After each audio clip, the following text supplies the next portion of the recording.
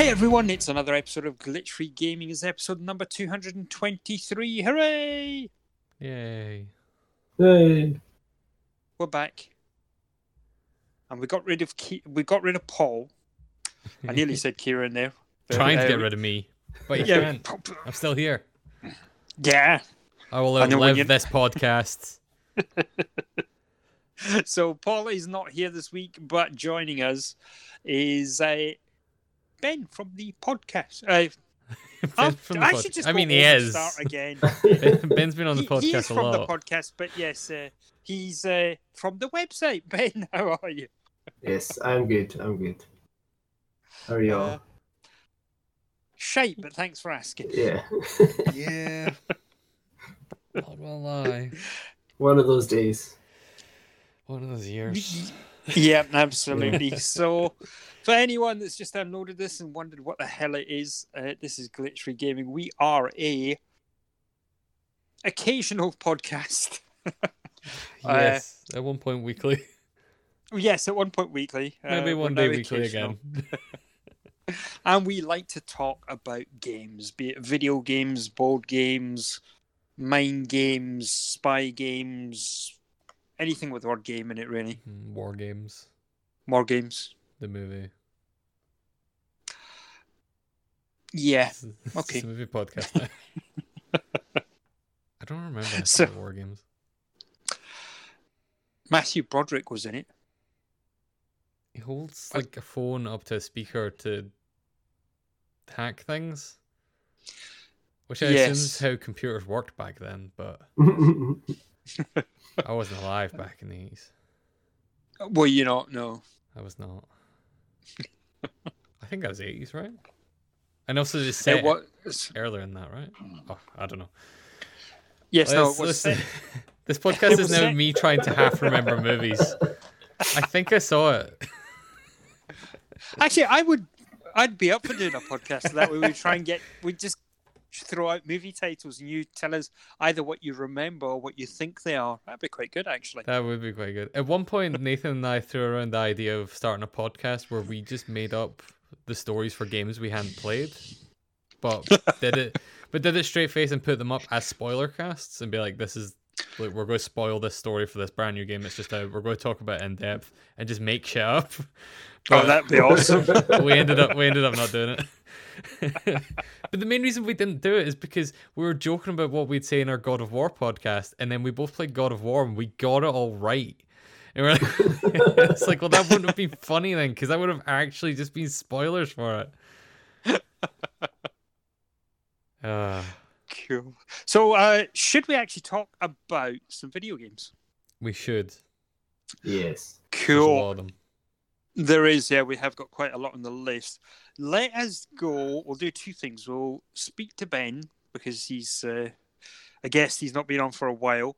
And let's talk about one of the probably more exciting things that he did, which was he bought a Switch. Bastards. Yeah. It's your fault. They were just about to make a new one. Probably should have just waited. Yeah, it's absolutely your fault. After the last time I was on and we were speaking about games like Baba Is You and Horizon Chase Turbo. Right. I mean, it was on the cards for a long time.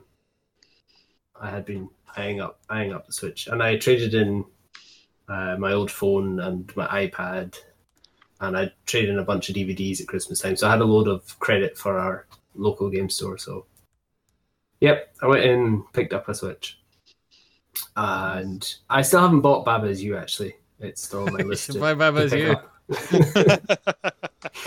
I did pick up Horizon Chase Turbo, and awesome. It's great. It's a lot of fun. Yeah, I picked up.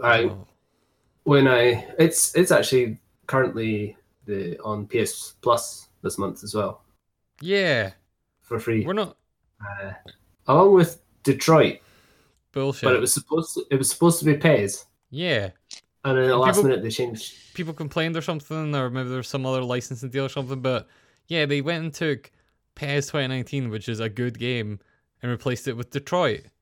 which is not. It's like, what? I Well, hate it. I'm genuinely annoyed about that. I think that a lot of people are, but I don't know. I'd rather have a go at Detroit than I would have a go at PES. I'm kind of the opposite because Detroit isn't great. Like, I've played bits of it. I've watched the whole thing as well, and it's just not. It's not very well written. It's the main thing, which is bad for a game that has basically no gameplay and story based. Right. But Pro Evo, like, I quite enjoy playing football games, but not enough to the point where I would buy a football game. yeah, Like, it's in that middle ground for me, where if it was like super, super cheap, I might pick one up in a generation of consoles. Yeah, even just to have it as a kind of multiplayer game for if someone comes round and you're like, oh, let's play something, I don't know what. Yeah, exactly. FIFA, PES, whatever. It was always the middle ground for me and my brother as well when we were playing multiplayer games, because he would always beat me at shooters, and I would always beat him at racers. But football games was our kind of middle ground of we would actually have a competitive game. It was all fighting games for me and my cousin. It was because we were both similar skill levels at like Soul Calibur and stuff, so that was the deciding one. Yeah.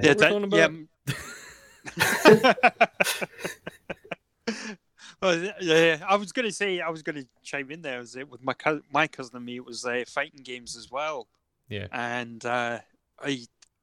many years later, and we went our separate ways, and we met up, and he's been, we're both married, and he's got a son, and he got a hold of me, and he went, "You bastard! Huh? What?" He said, "I figured you out. What are you on about? What is going on?" And he says, "I finally figured out what you were doing in the fighting games." I was, what? Well, no. So whenever we played fighting games, he would go for, for playing Street Fighter, he'd go for Zangief, or he'd go for Blanca, or when we were playing Final Fight, just even the side-scroller beat-em-ups, he'd go for Mike Hagar and all these big characters. Yeah. And his son, his son got into gaming as well, and they would play fighting games and things. And he would always have a go at me because I would pick the female characters you're gay, and all that kind of ribbing and stuff like that. Yeah. He says, "I finally figured it out." He says, because my son done the same, and I first got a bit worried, and then I was watching what he was doing. I finally figured out that the female characters are faster. It's like, So where have you been for 30 years? It's generally the archetype of. It's a weird archetype though. I wonder how many fighting games have like a big, slow female character, because that'd be a good twist on that formula. Well, wasn't Ivy in the Soul Calibur? She's slightly, because she's taller. Yeah, she's bigger. She's not as fast. She's more got range because she's got the whip thing. Yeah, and she does do a bit more damage as well. Yeah, man, Soul Calibur's good. But now that we've completely taken over Ben's... Yeah, exactly. Yeah, sorry, Ben. Tell us about the Switch. Complete tangent. How good's the Switch? It's fine. The Switch is great.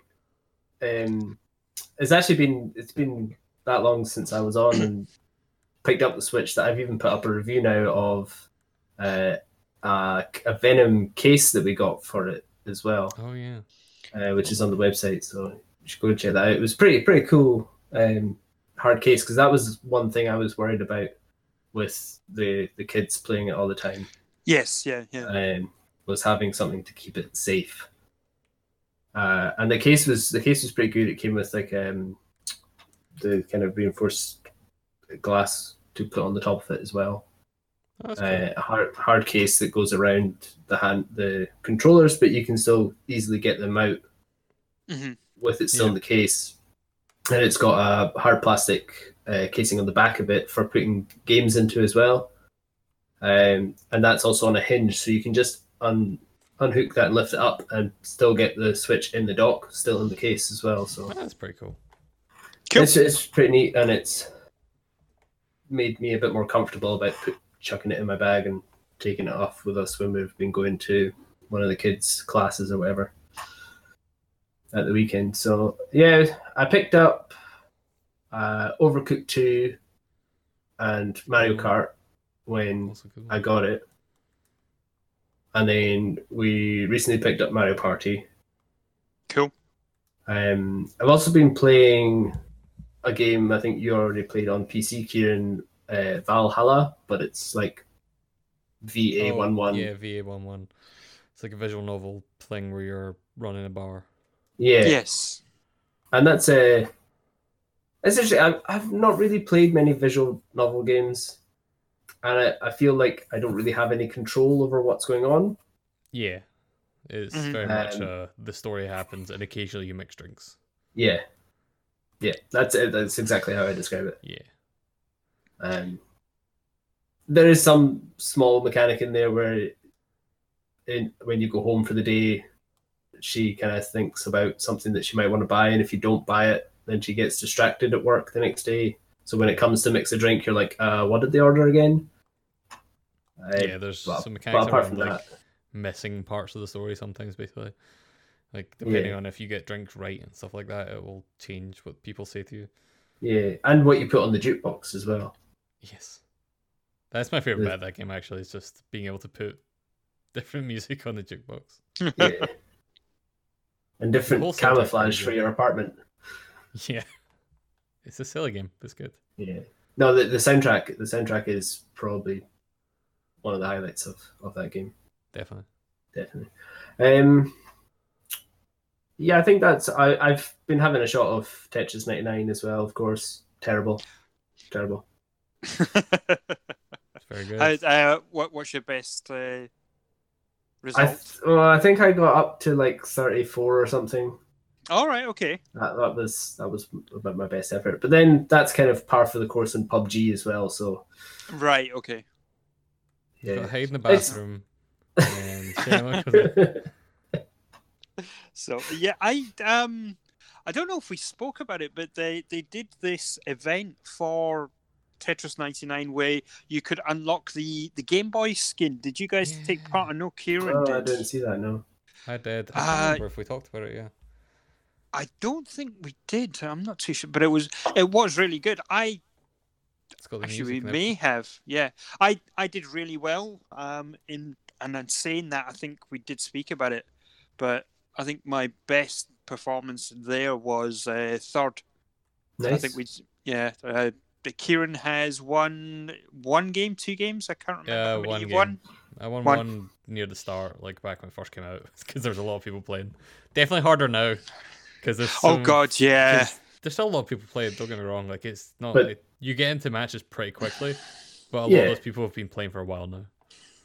Yeah, and I think that's the same with any of these kind of battle royale games. Is definitely after the first few weeks, the people that are still playing are actually good at it. I mean, it's really any multiplayer game. They're doing another one of those events soon, where you can get a Splatoon 2 theme for it. All right. Right. I like that there was the first 2 events that they did was where you earned money. Oh, sorry, you earned points. Once you got 100 points, you got a ticket into a draw to earn Nintendo, money credits. Yeah. And that felt. No, I just felt that, you were doing all of this and then you got a ticket to go into this lottery, whereas you take part and you can unlock a skin. I quite like that. I think the top people got guaranteed stuff in that one. Right, okay. But yeah, it was only the top couple, and then everyone else got entered into a lottery. So it was like, unless you know that you're the best at Tetris in the world, then at best you're really aiming for a lottery. I definitely prefer these ones that are just play it a bunch. It doesn't matter how well you do, really, because you're going to get some points. Yes, yeah. The better you do, the less you have to play, but it's a fun game, so it doesn't really matter. Yeah, well, because I have been playing PUBG a couple of times the past few days, and they've introduced like experience levels for your guns and stuff now. Mm-hmm. And it's just like you get an after action report, which tells you earned no experience for this gun because you died very quickly. Because that's what I do. And it's just like, well, what's the point? I picked up the gun, I tried to shoot at someone, they killed me. That seems like bad design. You need to give players something. Yeah. So, have you played anything? I take it you've now joined the Nintendo Online thing, Ben, or did you just get a trial? Yeah, no, I got the Twitch Prime you got deal. So I got a year of Yes. Nintendo for nada. Right, yeah. So that was good. Yeah, so that's how I picked up Tetris 99. All right, cool. And so, have you played any of the NES games? I've not yet. Actually. All right, you should check them out. I was taking a look through the catalogue because I was remembering about Kieran talking about the hockey one specifically.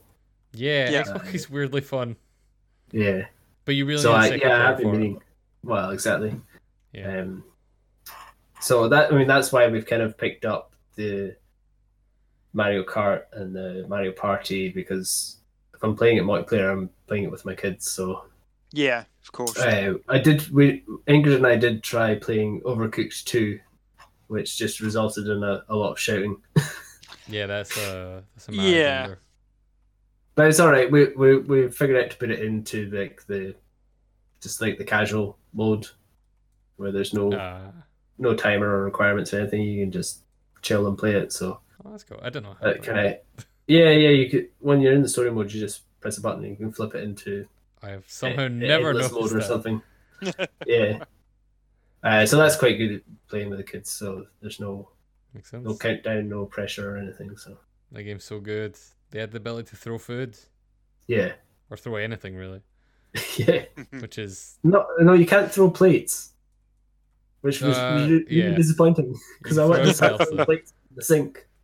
You can just pick up like, I've chopped these tomatoes, go throw them to you, catch, and it's like, what? No, what do you do? So when we're talking about Nintendo Online and stuff like that, has anyone used any of those vouchers yet? The £84 and you get 2 games vouchers yet? Yes. No, I did see them, but I've not used it. I use them for the exact same things as you have used them for, Mike. Right. So you have pre-ordered multiple Marvel Ultimate Alliance, Marvel Ultimate Alliance 3 and Fire Emblem. Yes. 3. Yeah. So I had originally pre-ordered Fire Emblem on the game collection because it was £37, I think it was. Right. Okay.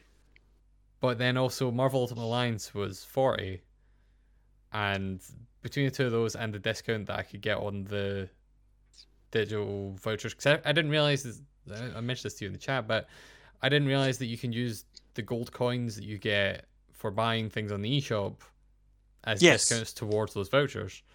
And I had just bought Mario Maker, the fancy expensive edition that came with a year of Nintendo Online and stylus. So I had a bunch of gold coins, got a bunch of money off of the vouchers, and it basically came to the same price as if I got them physically. Oh, nice. I would rather have them digitally, so I was like, well, I'll do that then. That makes sense. Yeah. And then I got, as the result of doing that, I got more coins back from those purchases. Well, so yeah, I had the weirdest thing, kind of the weird thing happening that way as well. So I had about £5 in the coins, the loyalty coins, sitting there, and I thought I'll leave them there. And every month, what I do is I set aside £50 every month. I say, right, that's for a game, whether I'm getting, I'm waiting for something to come out or not. And last month there wasn't really anything coming out. So I didn't really buy anything, and I thought, right, I'll put the £100 in, and I'll buy this voucher.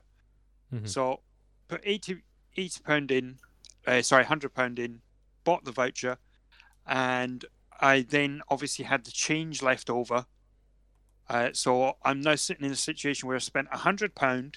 I then got the 2 vouchers, redeemed the 2 vouchers, and I have no current games, nothing new that I can play, but I have 2 games preloaded on my system. I have £10 sitting in gold coins, and I've got about £25 in credit sitting. So I've got like 35 quid sitting there. So I can buy pretty much anything I want from the store, and 2 games preloaded. It's weird. I sat and I thought, I've spent 100 quid and I physically have nothing to show for it yet. Yeah. It is definitely a weird thing. But there's not much out in the store at the moment as well that I really want. I think. Yeah, that's a good qualifier for that, because there's a lot of stuff. Yes. Yeah. So how have you had a good browse through all the games? It's pretty difficult to browse through it because there is so much stuff. Yeah. But I've been through it and I've kind of set out my wish list of things that I want to pick up at some point, such as Baba Is You, some of the Kairosoft games, and absolutely. So yeah, I've set them on my wish list, and I'm just going to keep an eye out for sales. I've got a lot of new games on other platforms right now, so quite happy to just bide my time and pick things up when I fancy them. But yeah, we did pick up obviously Mario Party just the other day, so that was kind of the purchase for this month. Yeah. I'm finding quite the sales are quite good. Yeah, definitely. And they're quite frequent as well. There's always a bunch of stuff on sale, and usually there's something decent. Mm-hmm. I think quite a lot of the time I already own it because I'm impatient and I just buy everything. But... I mean, talking of the sales, the Steam summer sale's on right now. Have you picked anything up in that? I haven't bought anything from Steam in literal years. I am the exact same, yeah. Yeah. I just partly just because their store is just fucking terrible. Like, it's so hard to find anything on it. Yeah.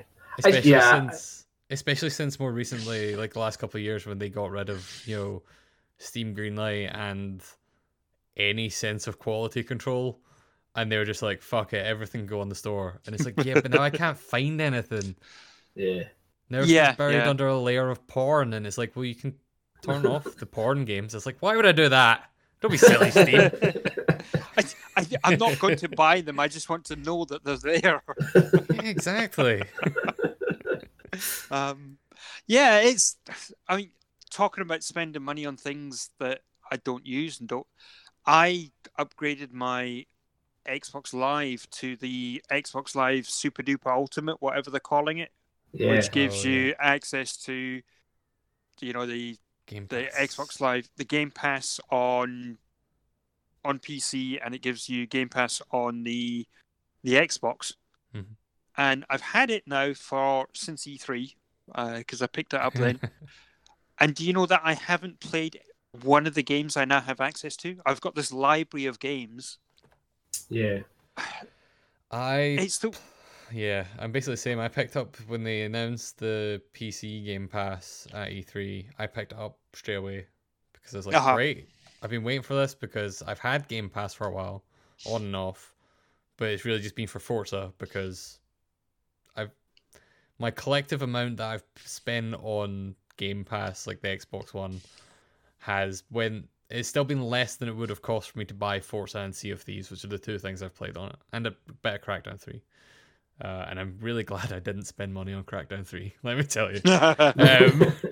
But the PC version of it has so many more games. I was like, yes, I'll subscribe. I installed a ton of stuff, and I played a couple hours of Void Bastards, which is quite good.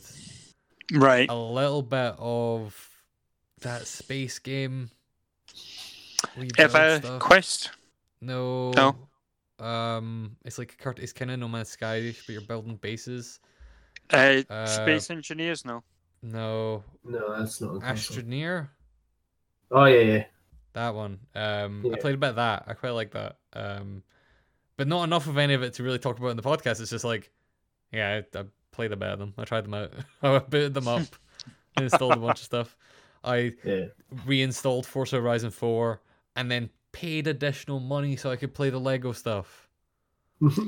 Yes. I bought DLC for a game I don't own so I could play the Lego stuff. Yeah, I believe that. Was that one of the promises you'd made to yourself you would never do?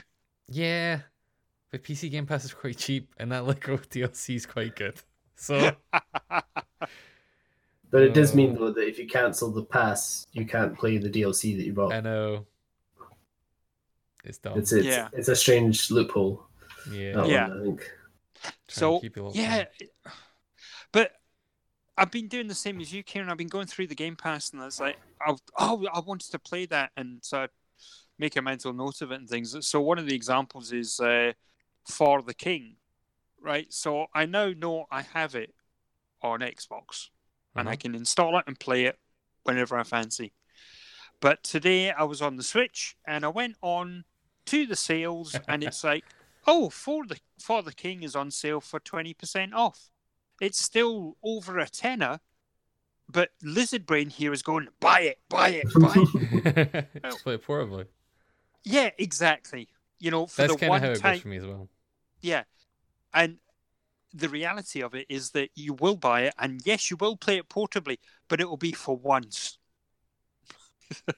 You know, it will be that once, and then the rest of the time you'll go, I'd like to play it on the couch. So I could have just, played it on the Xbox. But it's true. Yeah, it's true. If only the Xbox was portable. That's the real solution. Make everything portable. Absolutely. Well, we've been off on a bit of a tangent there. Again. It's true. We were talking about Switch, so Kieran, tell me about Mario Maker 2. Oh, let me tell you about Mario Maker 2. Did either of you guys play Mario Maker 1? No, but I watched you play Mario Maker 1. Well, Mario Maker 2 is like Mario Maker 1, but with more stuff, and it's on the Switch. It's like the Splatoon 2 of Mario Maker. It is every Nintendo sequel this generation of Mario Maker. And that it's really great, but it is kind of just more of the same. But I love that first one so much that's fine. For people who don't know, Mario Maker is a game that builds in a very robust and like very well designed level editor for Mario, and you can make levels in several different themes that you can switch between. So if you want to make a Super Mario Brothers level, you can do that. If you want to make a Super Mario Bros. 3 level, you can do that. Mario World, New Super Mario Brothers, and then the new one they added for this game is Mario 3D World, which breaks it a little bit, but it's still really good. So the way it usually works is that you can build these levels out, and they have some slight differences, but they'll play like the respective games that they are. So 1 obviously plays differently than 3, and 3 plays different than New Super Mario Bros. But you can, at the flip a switch, hit a button and change it between those different styles, and it'll redo your whole level for you. You don't have to do anything. With the exception of Mario 3D World, which doesn't have the consistency of all the others. So they can do that for the others because, for example, every level has, question mark blocks, it has ground blocks, it has Goombas, it has Koopas, and it just switches the style for them because they all have the same set of things that you can put into your levels.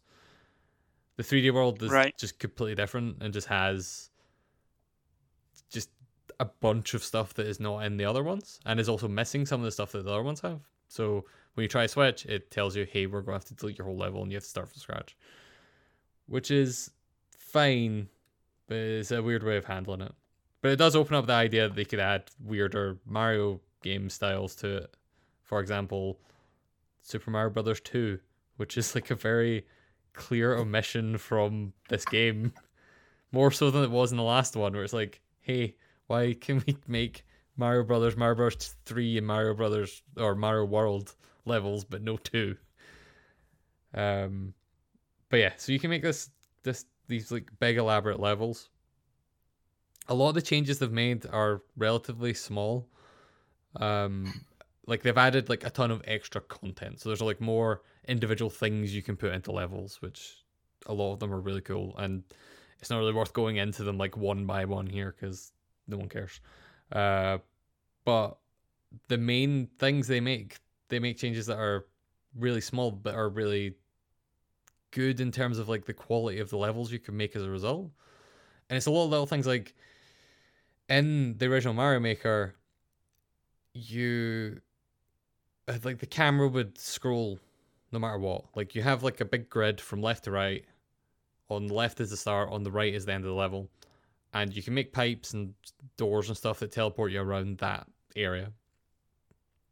And in the first one, the camera always scrolled with you and always basically kept Mario centered and stuff like that, the way that Mario games do. But the way Mario games also work is that in certain areas, you'll hit a wall and the camera will stop moving. But because you always had this big empty space, the camera would always move with you, and you could basically everyone's levels had like big chunky walls that were like 5 blocks long, because that's the only way you could stop people seeing into the next section of the level. And they fixed that now. Like if you have a wall, it knows automatically stop the camera. And it's like a nice little change that just makes the levels feel more like actual Mario levels.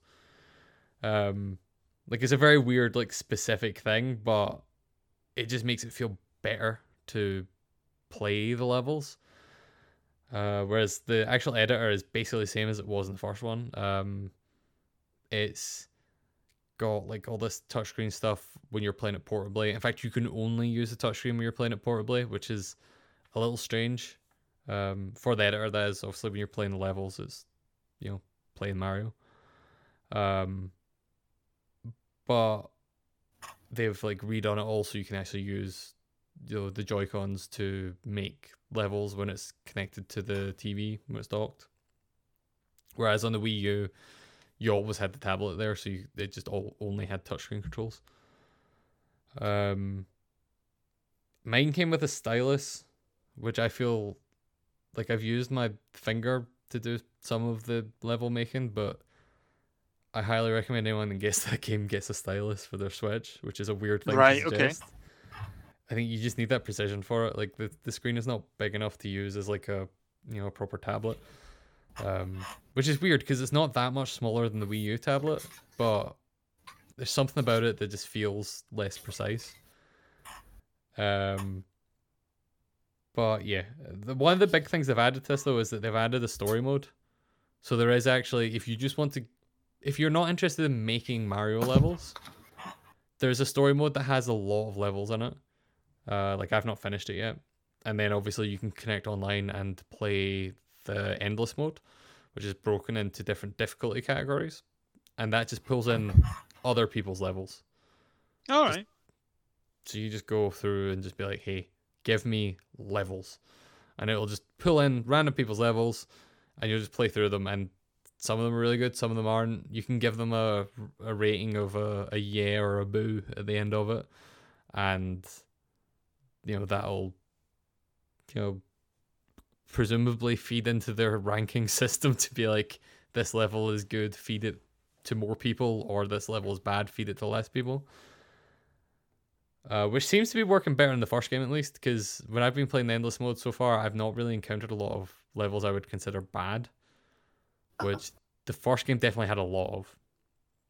There was definitely a lot of issues where you could just go into the endless mode and you just end up being like, okay, well, this is garbage. I loaded up a level and it's just enemies everywhere. Great, that's not really a level. So they've made a lot of fixes to that kind of stuff. They also have like this really good tutorial mode called Yamamuro's Dojo, which has a bunch of lessons on level creation from all right level creators at Nintendo. and it's really good. Like, it goes into detail, like, not just about, how to make a level, like the actual mechanics of, here's how you drag and drop things, here's how you access this stuff and whatever, but like why, like how to design a level, not just how to like use the tools. It very much goes into like, here's why you would put this here, here's why you would put a checkpoint this far into your level before this and after this. It's good. It's like surprisingly in depth and like weirdly educational. As someone who already did a games course at uni, like, it's an educational thing about game design. All right. So I highly recommend it. I am enjoying it a lot. I've been playing it a bunch. I've been recording me playing it a bunch. People can go see that on our YouTube channel. youtube.com/user/glitchfreegame. At the time this podcast goes up, there should be 5 videos of Mario Maker 2. Cool. Presuming I don't have time. I mean, there's 3 up just now, and there's 2 on the schedule. Like, there are 2 already up. They are uploaded and waiting to go. For once, I can actually guarantee there will be at least 5 of them there. It's whether there'll be more or not, I don't know.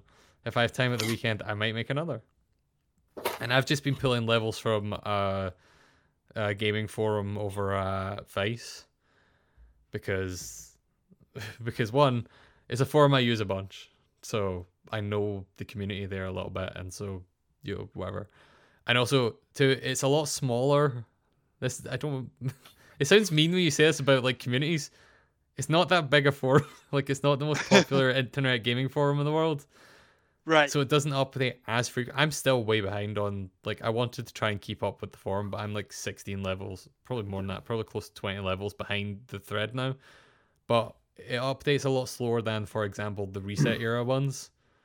So it's a lot easier for me to be like, I'm getting close to the end of this thread, so I have, I can keep up to some degree with the levels that are getting put up, whereas reset era is like on page 90 of their thread or something like that. So I will never be able to set a goal of, I'm going to play all these levels, because there's literally thousands of them. Right. So I've been playing through a lot of levels from there, and they're good. That's the thing, is I don't think I've played a single level from that forum that I've been like, this is garbage. Like, what's this? You just threw things in here. Like, there's been some that have been too difficult for me to finish. And there's been a couple that didn't work properly. That, like, in particular, there was a couple I played that had these very elaborate setups where you were trying to guide Bob-ombs, which, for anyone who doesn't know, one, how do you not know it's Mario? Are little bomb dudes with eyes and legs, and they walk about, and you jump on them and it ignites them, and then you have a little bit of time where you can throw them before they explode. And a couple of people built levels around moving Bob-ombs around to destroy blocks to get through a level. And they worked, they worked for the most part, and then I hit a little bug in one of them that was very much like, if you don't get this right the first time, it just doesn't work. And so I just couldn't finish that level, and it's a shame, because it's a really well designed, really cool thing. The mechanic just doesn't work 100% of the time, so I can't do it. But other than that, all the levels I've played have been really good. Those are all on our YouTube channel. I've got the codes in the description for those videos if you want to go play them. Cool. Excellent. Yeah, I really recommend it. I really love the first Mario Maker. This one is, again, more of the same, but better. So it's hard not to like it. Yeah, I recommend it. Cool. Damn good game. I'm going to play a lot of it. Speaking of more of the same. Mike, tell me about Marvel Ultimate Alliance 1 and 2.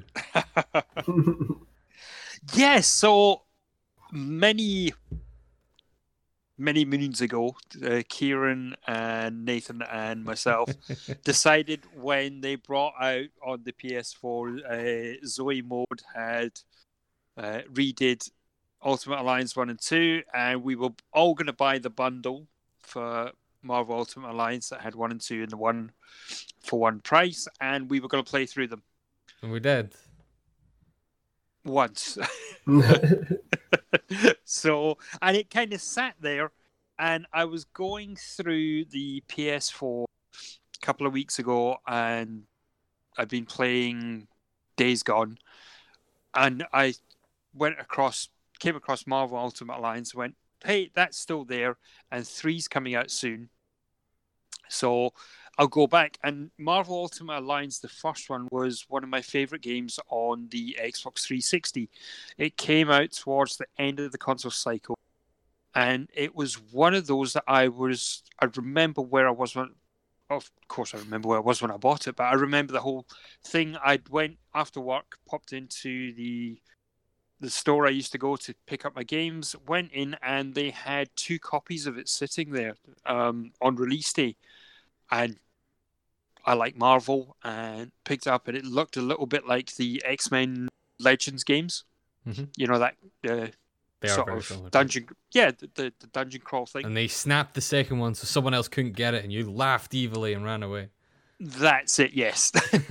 And took it home, played it, and thought it was absolutely amazing. And so played through it again now, and it hasn't lost anything, in my opinion. Anyway, it's still decent story. It does the cutscenes and things look a little bit dated.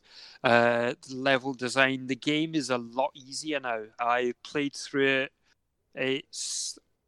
Play through the whole thing. I didn't really have to replay levels much at all. I died because I did something stupid and fell off the end of a level at one point. Wasn't watching what I was doing. Whole playthrough without doing the, so you can pick up the simulator discs and play those missions, and there's a lot more replayability. I didn't do any of that, and I still got about 14 hours out of it. It's not bad. I hope it's not that long. Yeah. So I still enjoyed it. Enjoyed collecting all the characters, and just the interactions. So if the game has kind of got a lot of Easter eggs and a lot of secrets, and if you know how to access them, and that was the one thing about when the game first came out, which I thought was really cool, was if you are facing Doctor Doom, for example, if you have one of the Fantastic Four in your team and you're playing as them, when you speak to Doctor Doom, the interactions is going to be different than when, I don't know, you use Daredevil. So you use a character that's never really interacted with that villain. It draws from the history of the characters. And they interact, and they hate each other or they like each other depending on who the 2 characters are and what the interaction is. And that was really cool to kind of discover again. And I think we spoke. I got back into reading comics again as well, and it's kind of, and I'm reading things that I hadn't read before, or characters I hadn't read. So I'm picking up on little things, and I'm playing through the game with them and going and doing things. Really cool. So I finished one on Saturday, and I popped 2 in, and it's good. It's different. So it handles a little more different. It had updated when this one came out. So the first one was relying on set save points. There was save points, and it was the big shield logo scattered throughout the game. You used to go on top of them, push a button, and then you could switch out your characters and save the game and do things like that. With the second one, you're able to save anywhere within the world. You just, hit pause and save. Good improvement. Yeah, and it's a lot easier to switch out the characters, pick any of the characters that you want. There's still characters that need to be unlocked, and there's characters that are locked until you find them in stories, things like that. Still a whole load of collectibles within comic covers. And also, if I remember, a good number of the characters are blocked off from you depending on the choice you make. Yes. For a while, at least. Eventually, they'll come together, but because it's based on the Civil War storyline. That's right. Yeah. A lot of the game is like, hey, are you Iron Man or Captain America? On which team? Yes, so that was really cool as well. It handles that very well. The story is a lot different. So if you know the Civil War, Yeah. it is different. There's a lot of things that hit the same beats, but they obviously needed to change it to make the game a bit more coherent and move through and things like that. Different characters this time, so they use characters that some of the characters have been brought on from the first game. There's new characters in this one as well. So some of my favorites that are in there, you've got Gambit, always one of my favorite characters. There's Luke Cage is back. You've got Iceman. There's Power Man. Deadpool's back. Psylocke comes in from the X-Men. She's in the first game, but she's not a playable character. So there's a whole load of different characters. Cable is in this one as well, and some of they go back. They change some of the designs of the characters as well. So for Storm in Marvel Ultimate Alliance 2, they use more closer to kind of the 92 comic, the cartoon series. That kind of the way Storm looked then. They've gone back to that kind of aesthetic. They were using one of the Age of Apocalypse ones for Marvel Ultimate Alliance 1. So that's changed. And there's also, if you pick up the games on PS4, you get all the DLC for them as well. So the characters, the villains, you've got Carnage, I think Doctor Doom's in there, Juggernaut. Did they ever add Venom? Venom was in the first one. Venom was also DLC for 2. No, you're right. He was DLC for one of them, though. He was DLC for the first versions. One. Yeah, and when those versions came out, originally it didn't have him in it. And I remember people being kind of annoyed by it. Oh, really? But I don't know if I think they said they were going to patch it in. Oh, yeah, they must have patched it then. Yeah. I think it's Venom, because there was definitely at least one DLC character that people were like, why is he not here? Oh, I think okay. I think at the time it was like platform exclusive DLC or something. Because they did that with a couple of characters in that first game. That's right, because Venom was PS3, I think he was, or something. No, that sounds about right. Yeah, because he was black black and had the Spider-Man writing. It was something it's the Spider-Man. Like that, Sony has the Spider-Man font, so yeah, they have the Spider-Man license, I guess. Yeah, it was something as daft as that. You should get Tom Hardy as the voice. Him in the new one. So I'm looking forward to 3. Same. Honestly, the main reason that I've not went back and played more of those games, like co-op with you guys, after spending the money on both of them, is simply just because I forgot how the camera works on them. Oh, really? Do you remember how bad that camera is when you're playing it co-op? Because everyone has control over the camera and you have a shared camera. And it's awful. It's the worst. It's in actually 3, it's not. It's actually not bad. We need to kind of sort of flesh that one out. The camera is a shared camera, and it can be fiddly if you're all trying to use it at the same time. But I think everyone instinctually tries to use it at the same time, though. Yeah, but then you kind of get used to it, and that's true. But yeah, then there's somebody that thinks it's funny to make it spin. That's true. So really, it's constantly. It is. It's all Nathan's fault. So. Not naming names. It's all Nathan's fault. No, that's fair. Yeah, Ultimate Alliance for me is one of those. No, which is a good thing. But you know how Diablo 3 is one of your go-to games when you want kind of that dungeon crawl, that sort of experience. Yeah. Ultimate Alliance is mine. So. But yeah, you should go back and play them again because they are a lot of fun. I'm looking forward to 3. It also helps that 3 has a lot of characters, like the more modern ones that I like. They obviously weren't in those first 2. Yes. So, yeah. You know, like Captain Marvel, who I guess technically was in it because she was Miss Marvel at the time. Yes. But Captain Marvel and the new Miss Marvel. I don't know if Yes. Squirrel Girl's in it. I don't know if they've I was going to confirmed say, I'm not too sure if Squirrel Girl that. I is. hope so. I think Miles Morales. Spider-Gwen's in it as well. There's like Yes. a dozen Spider-Men in that entire game. If Spider-Ham is not in it, be it DLC or anything, I don't think I'm going to be too happy. They can probably charge extra for Spider-Ham, I think. I think they know they can get rid of Yeah. it. Although they've already said what the DLC is, so probably not. Because the DLC's, what was it, Fantastic Four? And... I didn't actually Or see was it that. X-Men? I think it was Well, Fantastic Four. Because they they announced what said the it's packs were. They didn't say specifically what's in them. They just said the names of them. Marvel Knights, Marvel X-Men, Knights. and I don't know who Marvel Knights is. I don't know enough about Marvel to know who's in that. Marvel Knights was a series, I want to say late 90s, early 2000s. Mark Miller did a lot of writing for that. Spider-Man, the Marvel Knights Spider-Man was one of the biggest series in that.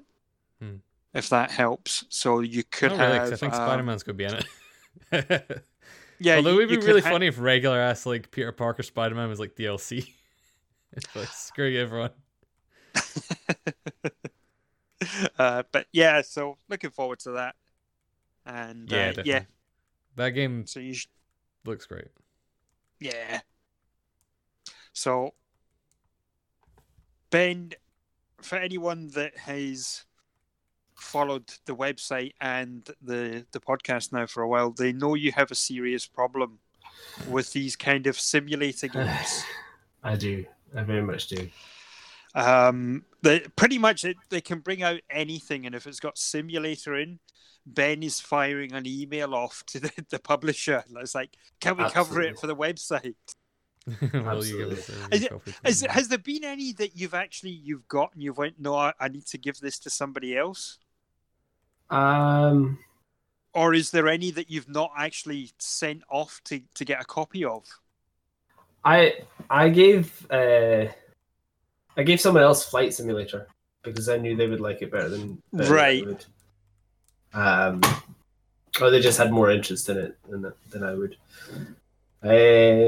But apart from that, no, I can't think of any. Which leads nicely into Car Mechanics Simulator.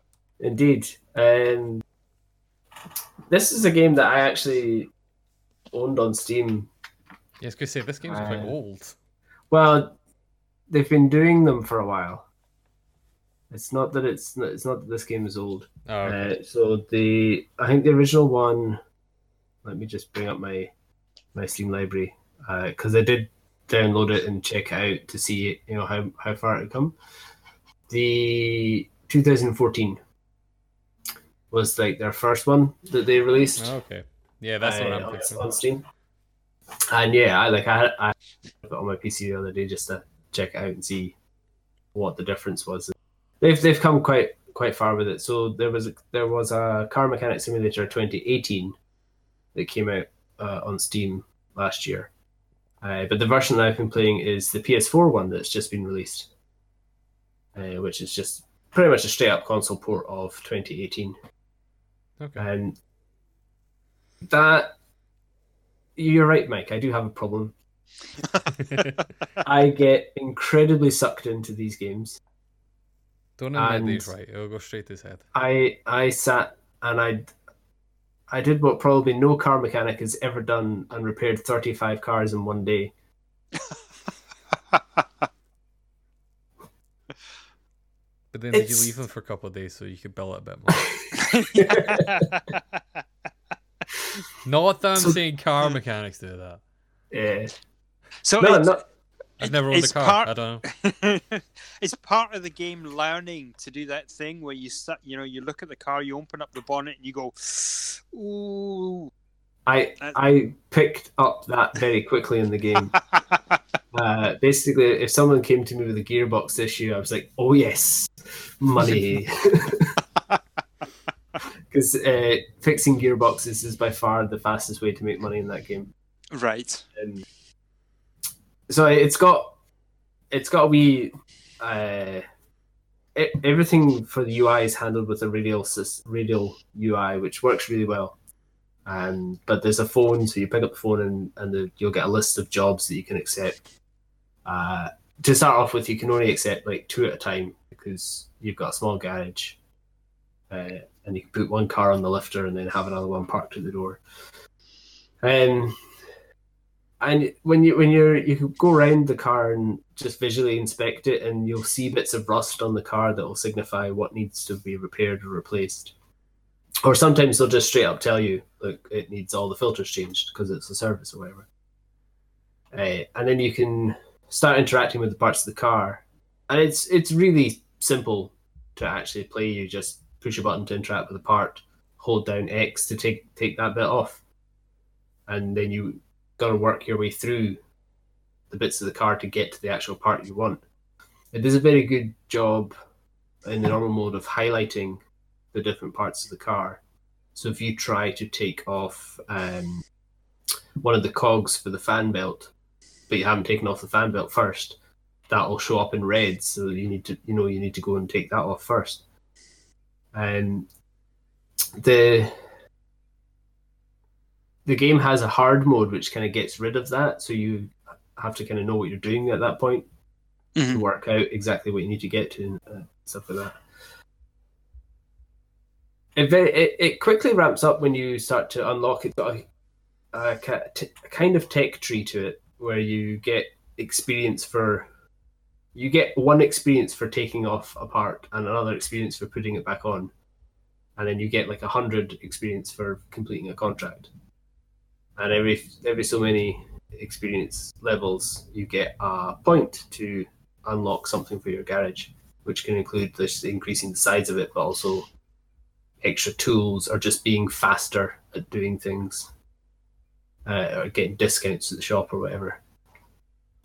So you can quickly ramp it up to full 3 car lifts, test bay, dyno bay, paint room, and just all these extra, like a repair bench for the workshop as well. So it gets quite big. So the only issue I have is kind of what you guys said too, is like spending extra time waiting to complete deliveries or whatever. There's no time constraints whatsoever in the game. So there's also no point in taking more than one contract at a time, because you can't physically work on more than one car at a time. Yeah. And you don't have to wait for parts that you've ordered to fix one car, so you'll go and do another one while you're waiting. So it kind of becomes a bit superfluous to have these 3 bays for cars and have like 6 cars sitting in the shop. Yeah, it makes sense if you have to like wait for things to get delivered or something. Yeah. Because you can just never parts out of the other cars. Oh yeah. I mean, I did that. Mechanics never do that. I did that. Allegedly. I took 2 cars that were exactly the same, and I was like, so that to get to that story, there's also a junkyard in the game where you can go and scavenge for parts or wrecked cars. And it also nicks a couple of things from Forza. There are loot boxes that you get for completing. Sometimes you get them surprise mechanics. You would like to let you know they're called. Well, this is a mechanic that has been surprised. So yeah, the loot crates have got basically kind of souped up versions of some of the parts in them, but there are also barn finds. And unlike in Forza where you just turn up and get a car that needs to be fixed, you go there and you have to like rummage around in pretty poorly lit environment for parts again that can be hidden in junk and also wrecked cars. But you have to buy them. You don't just get them. I feel like this game you still have to pay for them. I feel like this game is buying like the only mechanic it's missing is buying the storage units that haven't been paid for, and at that point it is a combination of all those shitty simulation those shitty reality TV shows my dad used to watch. Yes. Of the ones about mechanics, the ones about it's like called like American Pickers or something like that, where they go about Oh, yeah. like literally just the barn finds thing. Yeah. Literally all you need is buying storage lockers and maybe something to do with a pawn shop, and then you got it. You've got the whole thing. Yeah, so I had one of those barn finds that had 2 identical cars in it, but they were both in pretty poor condition. So I took them both back to the shop, had them both up in the lifters. I was like, right, I'm going to strip them both and hopefully make one good car. But then, about halfway through it, I'd repaired so many of the bits that I was like, actually, I can just put both these cars back together again. That's cool. And sell them. And there was like, there's no point in me working on both of them at the same time, so I'm just going to work on one and then I'll work on the other. I actually had to put my own car into the garage for a service last week. And when I walked in and I had a look around my local garage, I was like, they have done an excellent job at recreating my local garage in that game. I instantly recognize everything in here now. Nailed it. From the game. And they've done a very good job of creating a simulator that you will quite easily sink far too much time into. But at the same time, I also feel I've learnt a fair bit about the innards of a car. That's cool. Which is no bad thing. That's kind of what you hope to get from those, those kind of simulators. Like, it's not really a simulator if you don't actually learn anything, I think. Yeah. I mean, unless you already are super skilled in the thing it's simulating. Yeah. But then you're just leaving your day job to play your day job as a game. People do. A lot of people play Train Simulator and stuff like that. Yeah. I can't. Whatever. I can't do that. I don't play. Those puzzle games that are basically programming. I can't play those because I'm just like, I can't come home and do the same thing as I do at work. I did that with one game. I can't remember what it was called now. I reviewed it for the site. It was a pretty neat mobile game that was about programming. Anyway, Car Mechanic Simulator is a very good game, and I know Mike likes to wind me up for liking simulators, but yes, it's worth a look. And I actually, it wasn't until I was finishing up the review that I realized it's only 25 quid, which is not bad for a PS4 game. How much is it on Switch? I don't know if it's on Switch. I'm pretty sure it's on Switch. It might not be out yet. Oh, I'll check for it. Keep talking. Switch. Yeah, I was actually wondering when you brought this up. I was actually I thought that means I could go to bed at a reasonable time and but not continue to to sleep, play it. which defeats the purpose. Going to bed does not mean go to bed. There is Car Mechanic Simulator. Oh, I'm pretty CMS. sure it's Yeah. Is that the same one? I don't know if it's the same one, but there is a Car Mechanic Simulator called CMS on it, which is a bad name. CMS means something. Yep. It's already a thing. I want to buy a CMS for my Switch.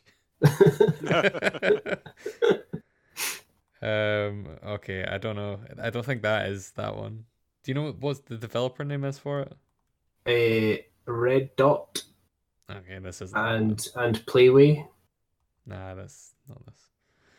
There's also Car Mechanic Manager, which I did see that one. A different game. That was quite good. I thought Car Mechanic Simulator was on here. Maybe it's coming soon. It might be because I mean, like I said, the PS4 port has only just come out. Yeah. So it could be in the works for a Switch Maybe version. me and Mike are having a shared delusion. Yeah, I'm sure I saw the I'm actually going to the store right now and I'm having a look. I did see. There's a new one which is it bus repair simulator or something? Busfix, yeah, Busfix 2019. Damn Bus it, I was Fix. thinking of. That's a good name, though. Um, It's better than Busfix. CMS. But there is.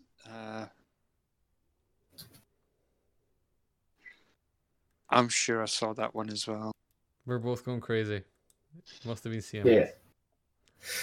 Yeah. Who knows? So yeah, it's a pretty fun game to play. Like you plow away at the contracts for so long until you've got enough money that you can just go around and root around the junkyard and the barns just to find something that you want to fix up. Right. Eventually, there's an auction system that you unlock as well, and it's basically eBay for cars. Right. There's one of those on the Nintendo shop called Car Trader. I don't know if you've seen this one. And it's like worth £3. It's on sale for like £3.50. Probably a mobile game. That's probably what I'm thinking of. But Oh, yeah. I'm now looking for the simulator games, and I can't find. Yeah, I've got the press email here, and it was coming to PlayStation 4 and Xbox One on June 25th. So there's no mention of Switch. Misremember. Yeah. You get driving school original though. Become the best driver in the world. Improve your driving skills. Farm Expert for 2018 for Nintendo Switch. Construction Machine Simulator, Ben. Oh, 9-1. it's farming 911 simulator. operator. Like actual farming simulator is available on the Switch. It I is. think so, Yes. Yeah. Yeah, it's the. I'm just looking. There's Goat Simulator. Yeah. There's did also you see? sorry. Did you see that Pigeon Simulator is actually going? The game looks alright. But the thing is that the thing that they showed at was it E3? Uh-huh. That was just it wasn't actually a game at that point. They were just like, let's make a stupid video. Yeah, it's just like a mock-up. And then because everybody lost their shit over it, they said, okay, we'll make it. I mean, that's essentially how Goat Simulator came about. Goat Simulator was a game jam game. Yeah. Yes. And then people were like, this is stupid. And they're like, all right, we'll make a full one then. Yeah. Goat Simulator was a bad joke taken too far. Yeah. Which actually reminds me, I need to check if that Kickstarter for Skateboard succeeded or not. Did you guys see that one? No.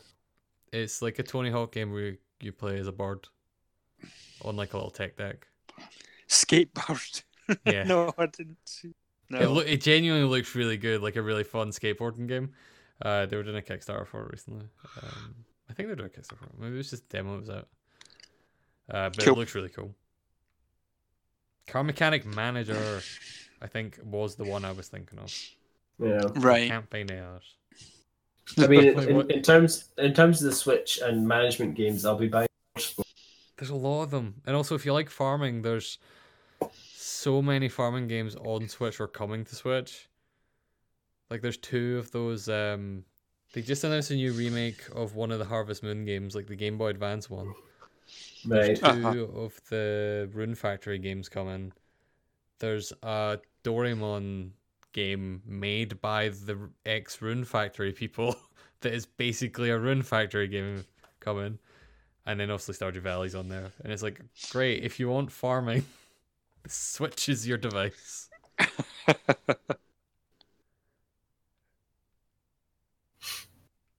The Switch is great. Yeah. So, Kieran, how about you tell us about it? Cadence of Hyrule. Yeah, speaking of Switch games. Yeah, we're still on Switch games. We're back on Switch games. Back on Switch games. Cadence of Hyrule is something that was announced at E3. Well, no, it was announced a while ago, wasn't it? It was announced in a Direct earlier this year, I think. It came out at E3. It is Zelda meets Crypt of the Necrodancer. And it's really good. I've played a lot of it. I think I've only got like one dungeon and then the finale to do. It works really well. It's way more of a Zelda game than I was expecting. Like, it doesn't really have the roguelike kind of hooks to it that Crypto Necrodancer had. It has like a big open world that you're exploring, tons of chests and stuff that you're opening. You're getting lots of different items and equipment to use, and it still has that core mechanic of you're moving on the beat. It's a little bit more. It's a little bit easier than Crypto Necrodancer was. Like just in general, like you take less damage, or it feels at least like you take less damage and you do more damage, and it's less punishing for missing beats. Like you can miss a couple of beats usually before enemies move, whereas before it was if you miss a beat, an enemy moves instantly, and so if you were missing beats at all, you're getting hit constantly. Right. Now moving on the beat basically gives you a combo, and that gives you more money when you clear a screen of enemies if you have a high like combo at the end of it, or there's some weapons that you get later on that have the ability that basically means if you attack with a combo, instead of doing 1 or 2 damage, it does 4 or 5 damage, and so you're basically, as long as you've got a combo, you're walking about one-shotting every enemy on the screen, and it's really cool. And there's these big like elaborate boss fights and stuff. There's dungeons like in proper Zelda games, which is where it becomes slightly more like Crypto Necrodancer. Every time you go into a kind of dungeon room, it's like Crypto Necrodancer where you can only see a limited amount, so you're exploring this map and you can like dig through walls and things like that. You could and the shopkeeper from Crypto Necrodancer shows up as well. It's Does he really sing? good. He does sing. And Excellent. the music is all like remixes of Zelda music, and so he's sitting cool. singing along with the Zelda music. Nice. One of my favorite songs in that game is one that you find, one that happens in the tutorial area, and then also in one of the later dungeons, which is a remix of the main Zelda theme song and the first stage song from Crypto Necrodancer. Oh, Okay. Mixed together, and it's so good. All of the music is really just like Crypto Necrodancer. All of the music is just fantastic. Yeah. It's a bit easier than Crypto Necrodancer. Like I was really bad at that. I never got past like the 3rd floor in Crypto Necrodancer because it's just impossibly difficult for me. But Canes of Hyrule, like I'm almost done with it, and I will probably, I've not really. I died a little bit at the start. And then the moment I got a better weapon, because you start with just the same as Crypto Necrodancer, you have a sword, and it does 1 damage in 1 square or in whatever direction you're moving in, and that's it.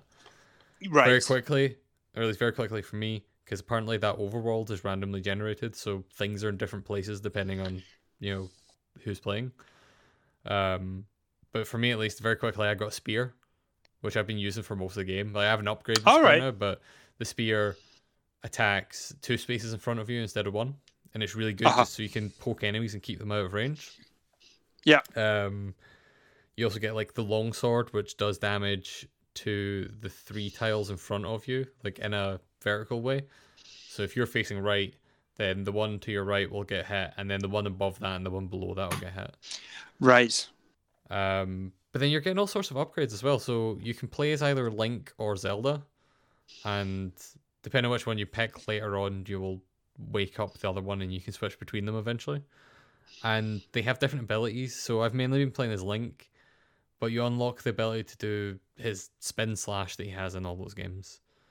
And that's just the same thing. You do it on the beat and he spins and attacks everything in a circle.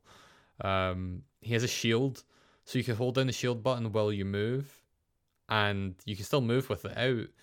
And it just means you don't do damage, and instead you can block things. So if an enemy attacks you when you move, it doesn't do any damage. And you can use it to knock back projectiles. Which is another thing. Also, again, I suck to Crypto Necrodancer, so I don't know if some of this might have been in there at some point.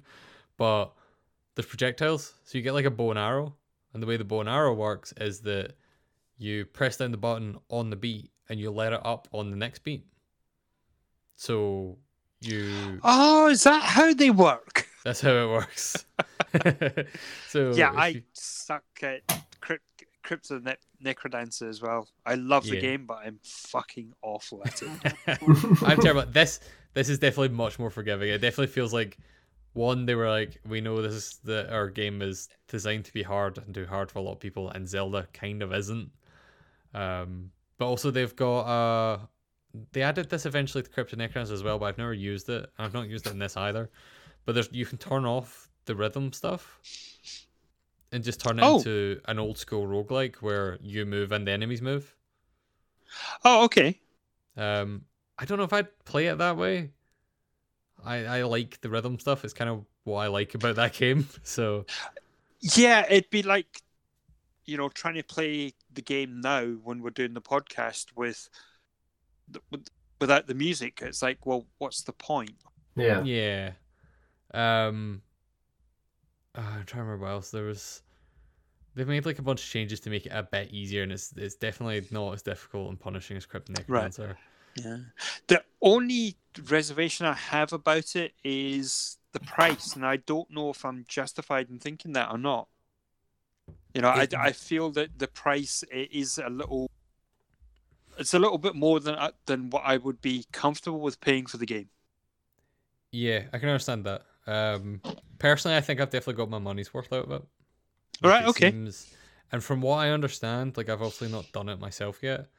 From what I understand, when you finish the game, you unlock a kind of like hardcore mode, like a more of a roguelike mode basically for it that randomizes more stuff. So like there's more stuff after I'm done. According to the Nintendo Switch, I've played 4 hours or more of it just now. And that's me doing 3 dungeons, and I've been collecting pretty much everything in the overworld. Right. So there's another dungeon, and then presumably the final dungeon where you fight Ganon or whatever.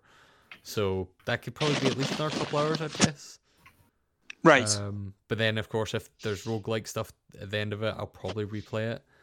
But yeah, I could see it maybe being better, a little bit cheaper, but I've definitely got my money's worth out of it, I think. Cool. The other thing I was going to mention actually is how the overworld works.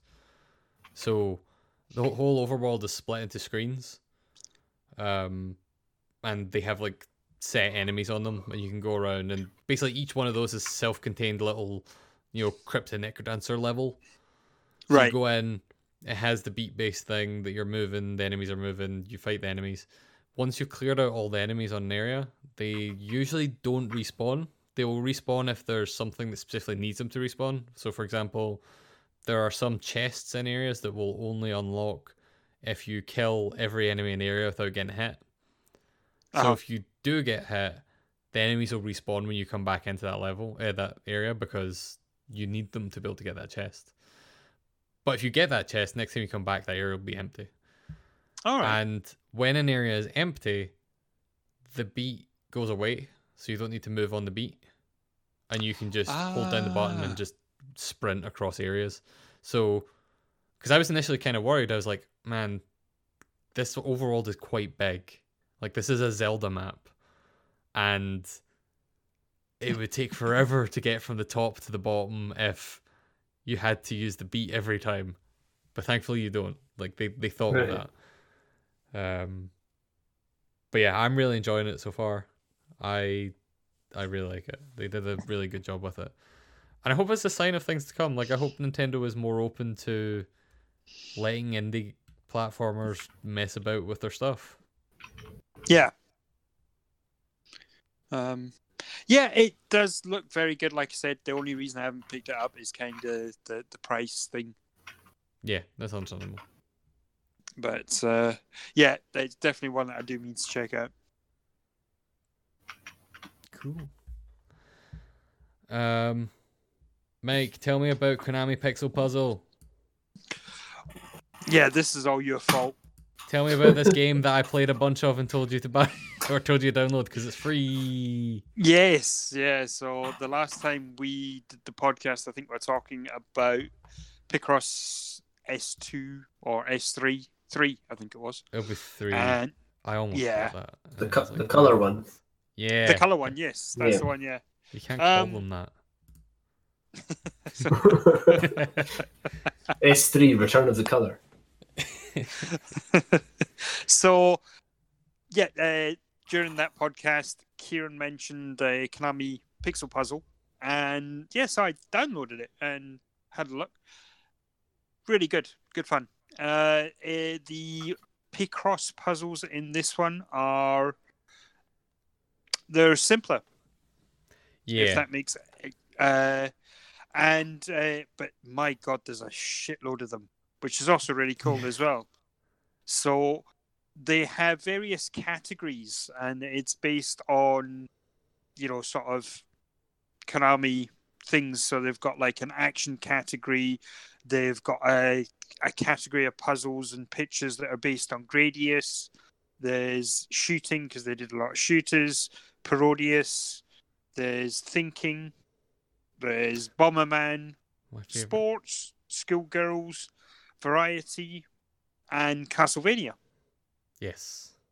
They've also got bosses and all sorts. And the boss thing, a boss puzzle is a bit like in the Picross game, the Clip Picross. So it's made up of various little puzzles, and eventually, once you get all of them, they'll click together. Yeah, but that's also randomized, so it picks from different categories. So you're not going to get all the boss ones in a row that you actually need. Yeah, which is fine. The boss thing is quite cool because it's timed and it's doled out to you. I think you get every 2 hours. So after you've played a boss Picross puzzle and finished it, it's 2 hours before the next one comes up, something like that. Mm-hmm. So that's quite cool. I like that. There is quite a lot of adverts for the game, but the ads appear sort of in a banner underneath, and it's normally for Konami products. So, it'll be for the newest mobile version of PES or... a lot for the Castlevania collection, which is weird.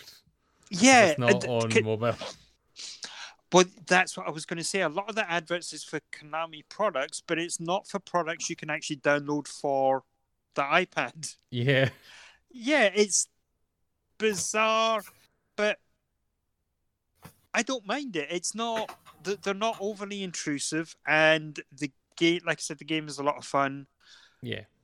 It's Picross, but it's quite... Yeah, it's quite simple as well. The way that they do it is, well, when you're playing the game, so you've got a hint system. Mm-hmm. And if you choose a hint, it will randomly complete one line of the puzzle for you to move on. Now, if you're like me, you'll be working on various different lines at the same time. And if you get stuck and you hit complete one, it may just end up filling in one block. Mm-hmm. One actual square, which is a little bit annoying, but you get used to it. Like I said, the puzzles are a little bit easier, so it's not like in I've the literally Picross never games. had to use the hint because they're so easy. I used the hint once to see what it did. That's understandable. And I ended up using it 9 times because it was like it ran across and it was like it row that I've already done, and I wanted to see if it would automatically target one, and it doesn't target one that isn't completed. That's weird.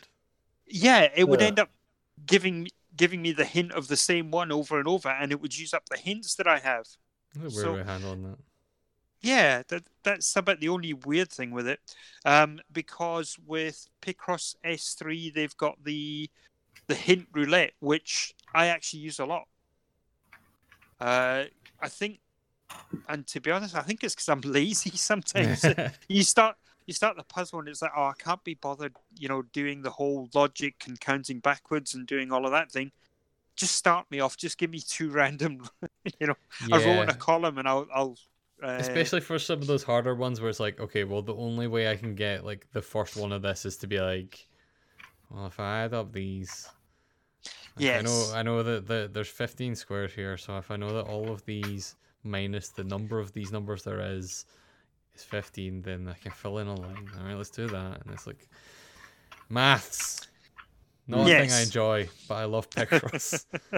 The one thing I would say that I find bizarre about it is that they don't label the puzzles on the front except for the boss one. So you Yeah. unlock. You start with one. Basically, for people who don't know, it's a grid of 4 things you can choose. 2 of them Yes. or 3 of them are locked from the start, and you can only hit one. Yeah. And they unlock as you get higher collections. Basically, as you solve more puzzles, it unlocks more. The first Yes. one is always a like 5x5 grid. It's tiny, super easy. Not always. Or well, I've only ever. It's very uncommon then, I guess. I've only ever got 5x5 out of that first one. No. I've had I've had the 15s. Oh, that's weird. Yeah. As you get more into it. So, what's your collection? How much of the collection have you played? Ugh, it's like 6% or something. Okay, I'm on 19. Yeah. But the thing I've is, that second one always gives me 10 or 15.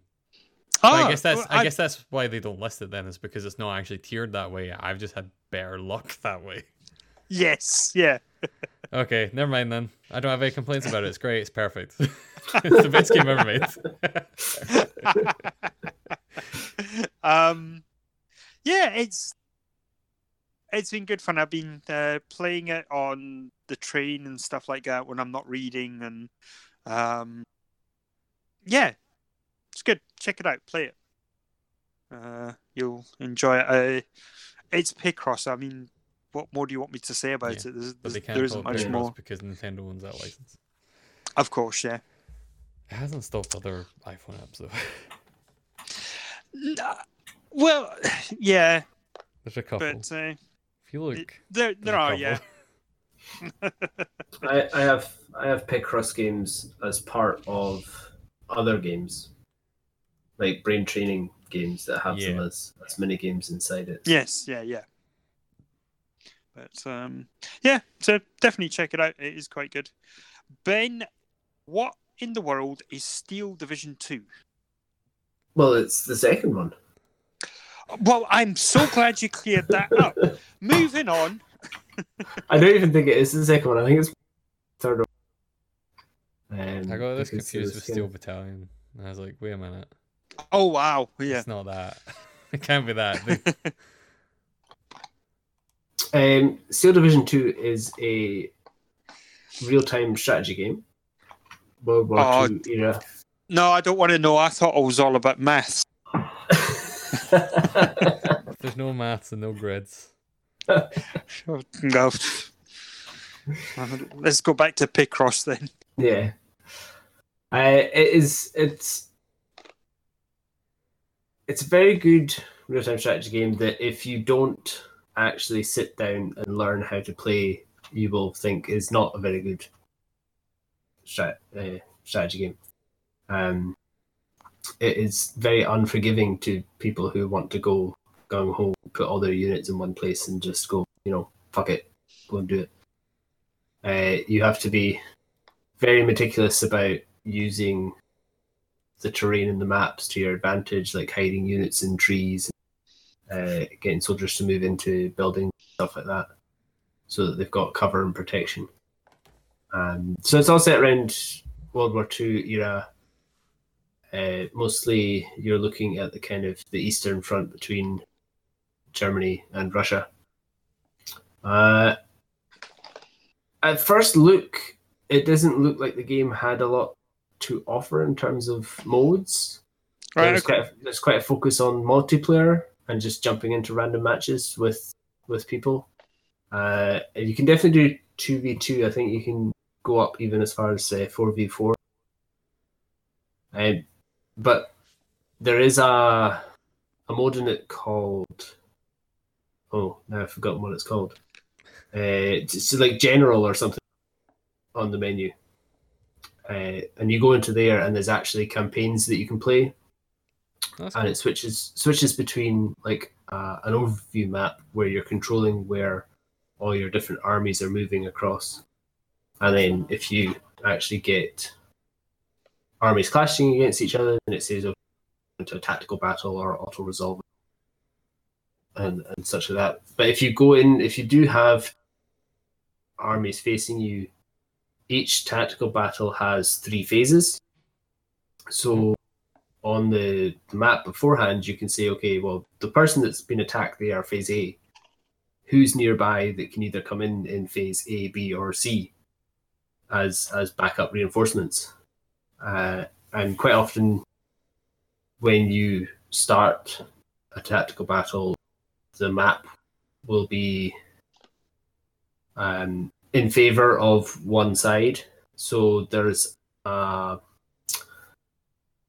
overlay to the map which shows which side has more of an advantage.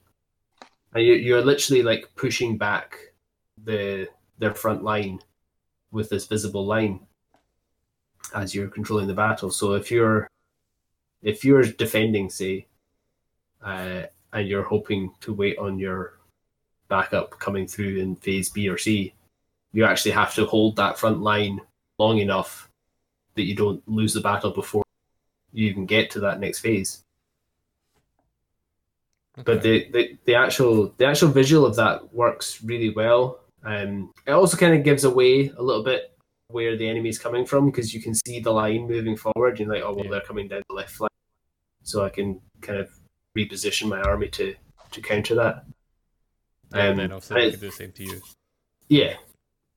And it's all about kind of controlling key points on the map. So there's wee flags that you've got to try and get your line to be covering so that you've got control of. That sounds quite good. And like I said, if you're defending, then the minute you start the game, it's like, okay, you're going to have a major defeat in 8 minutes. If you don't move that line forward and regain some of these key points. And then it kind of goes down. So like if there's a slight imbalance, say, okay, minor defeat or draw, and then you want to obviously turn the tide in your favor. But like I said, like the first game I played, I didn't really know what I was doing, so I was just like, right, I'll just go and throw a bunch of units down here, and we're going to move that line forward. Let's go forward. And then everybody died. And I was like, okay, you actually have to sit and think carefully about which units you're sending where and what they're going to come up against. Sometimes you get into a battle from the main map that you've got no chance of winning. You just have to accept that.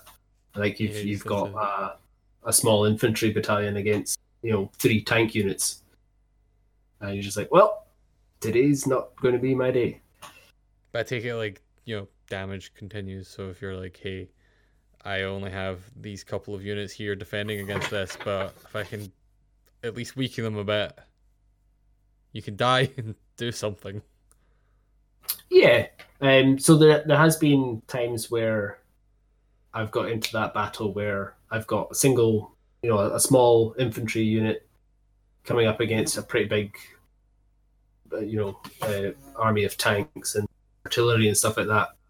But I know in phase B and C, I've got my own tanks are coming in, and then my artillery is coming in as well. So if I can hold out just long enough with these troops that I go and hide in buildings in places that they can't be shot at, can't be seen, and if they can just hold out long enough, they'll be able to switch the tide, switch how the battle goes. So it's growing on me as I kind of understand it a bit better. It sounds interesting. Yeah, and you can also from the map. This is how it worked out how to play the game. But the map, when you're picking those armies for those phases, you can give any one of them over to AI control. So what I did was the first phase, I was like, okay, AI, you can control the first phase, and I'll come and back you up with my tanks. So I was able to kind of see how the AI positioned units and controlled the map. And I was like, right, okay, I kind of get this. I've yet to try the multiplayer, but I'm kind of keen to do that. Yeah, see how it is. But also you don't want to jump straight in and be like, I don't know how to play this. Let's play against people. Especially a relatively niche game like this, where it's like, well, the people that are playing it probably know how to play it. Yeah. I dare say they would. Yeah. So yeah, I've just been playing through one of the generals campaigns, the kind of easier one, just now, just to kind of get my feet. But yeah, I mean, it looks pretty impressive as well. it's kind of got that nice zoomed out map feel that you got in the likes of Ruse. I was just about to say, yeah, because I'm looking at pictures now. I was like, it reminds me of Live Ruse. Those guys have a new game out as well. Oh, do they? I forget the name of it. Because they've been making the same, not the same, it sounds reductive to say that. They've been making a series since Ruse that are similar to Ruse since that. I forget the name of it. I'll look it up for you. I really liked Ruse. It just didn't seem to do very well for itself. Yeah, I feel the same. But yeah, it's got that same sort of out the big overview looking at it, and then you can zoom right into the camera being right beside the tanks as they're trundling along, to the point where it almost looks like World of Tanks at that point. So Ruse was made by French developer Eugen Systems. Yeah. Their new game is Steel Division 2. Oh, right. That's why it looks like Ruse. That makes a lot of sense then. I love when that happens. Yeah. Yeah, like I said, really impressed with it.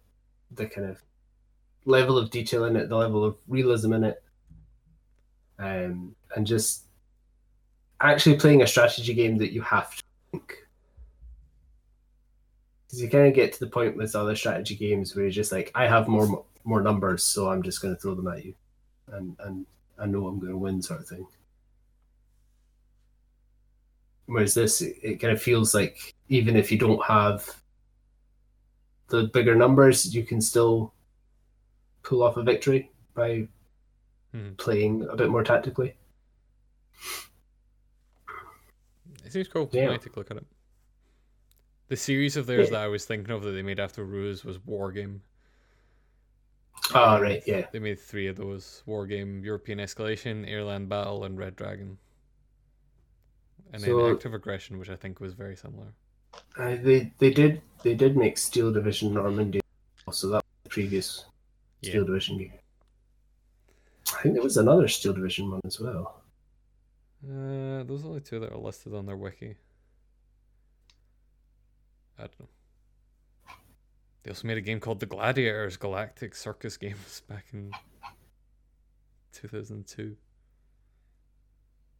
That's a odd name for a game. Yeah, it sounds cool. I don't really need another RTS just now, but I'll probably buy it like I do all RTSs. Well, yeah, because I did have another one on the list to talk about that we've both been playing that I wasn't really enjoying so much, so I'm quite glad I've had a look at Steel Division 2. That's fair. I am liking scratched a bit more of an itch for me. I am liking the other one, but I don't think I've played enough of it to really talk about it much. Yeah. It's Total War. Total War 3 Kingdoms. I quite like it, but yeah. I like it too. It's very pretty, but it's also very confusing. That's understandable. There are a lot of clans that change name every 5 minutes. Yeah, yes. It is like everything changes constantly. Yeah. So we've passed judgment on these games. Kieran, do you have some judgment of your own? Yeah. Judgment is my stealth way of talking about another Yakuza game on this podcast. Judgment is a new game by the Yakuza developers, using the same engine as Yakuza 6 and Kiwami 2, and Cool. It's great. It's set in the same city as those as well, but instead of being about the Yakuza and being like, hey, you're playing as a Yakuza member or an ex-Yakuza member or something like that, you're playing as a lawyer or an ex-lawyer who... Basically, the premise, like, set up for it is, in Japan, and this is like based on actual Japan, like stuff.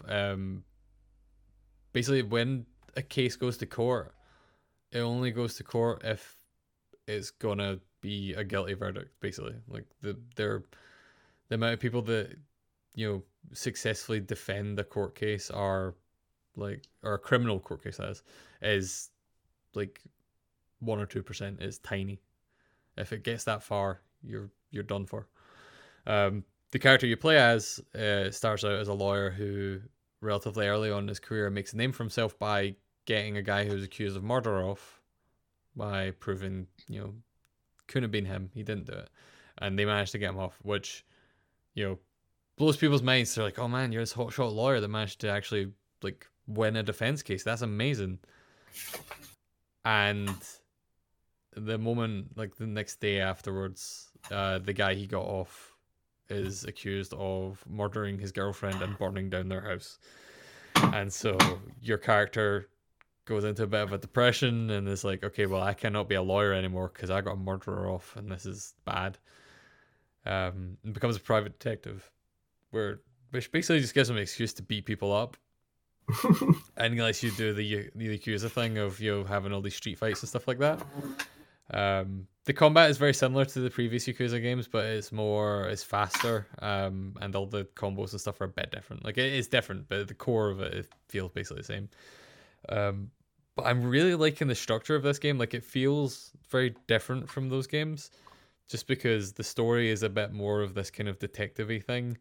It's got some almost like Phoenix Wright kind of sections where you're investigating crime scenes and stuff like that. So the main story so far that I'm in, so I'm still very early on in it, follows this guy who has been through all this stuff.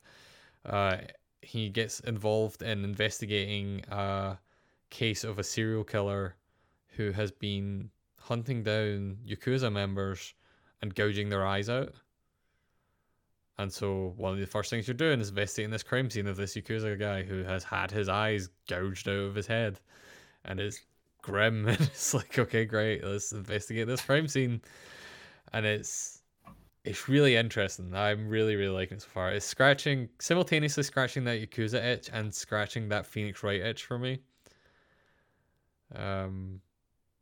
So yeah, I'm really enjoying it so far. It's still got the big kind of, not big, but it's got the open world stuff that the Yakuza games had. It has side stories that you can do. There are little side missions that are very goofy like they were in Yakuza, even though the main story is a bit more serious.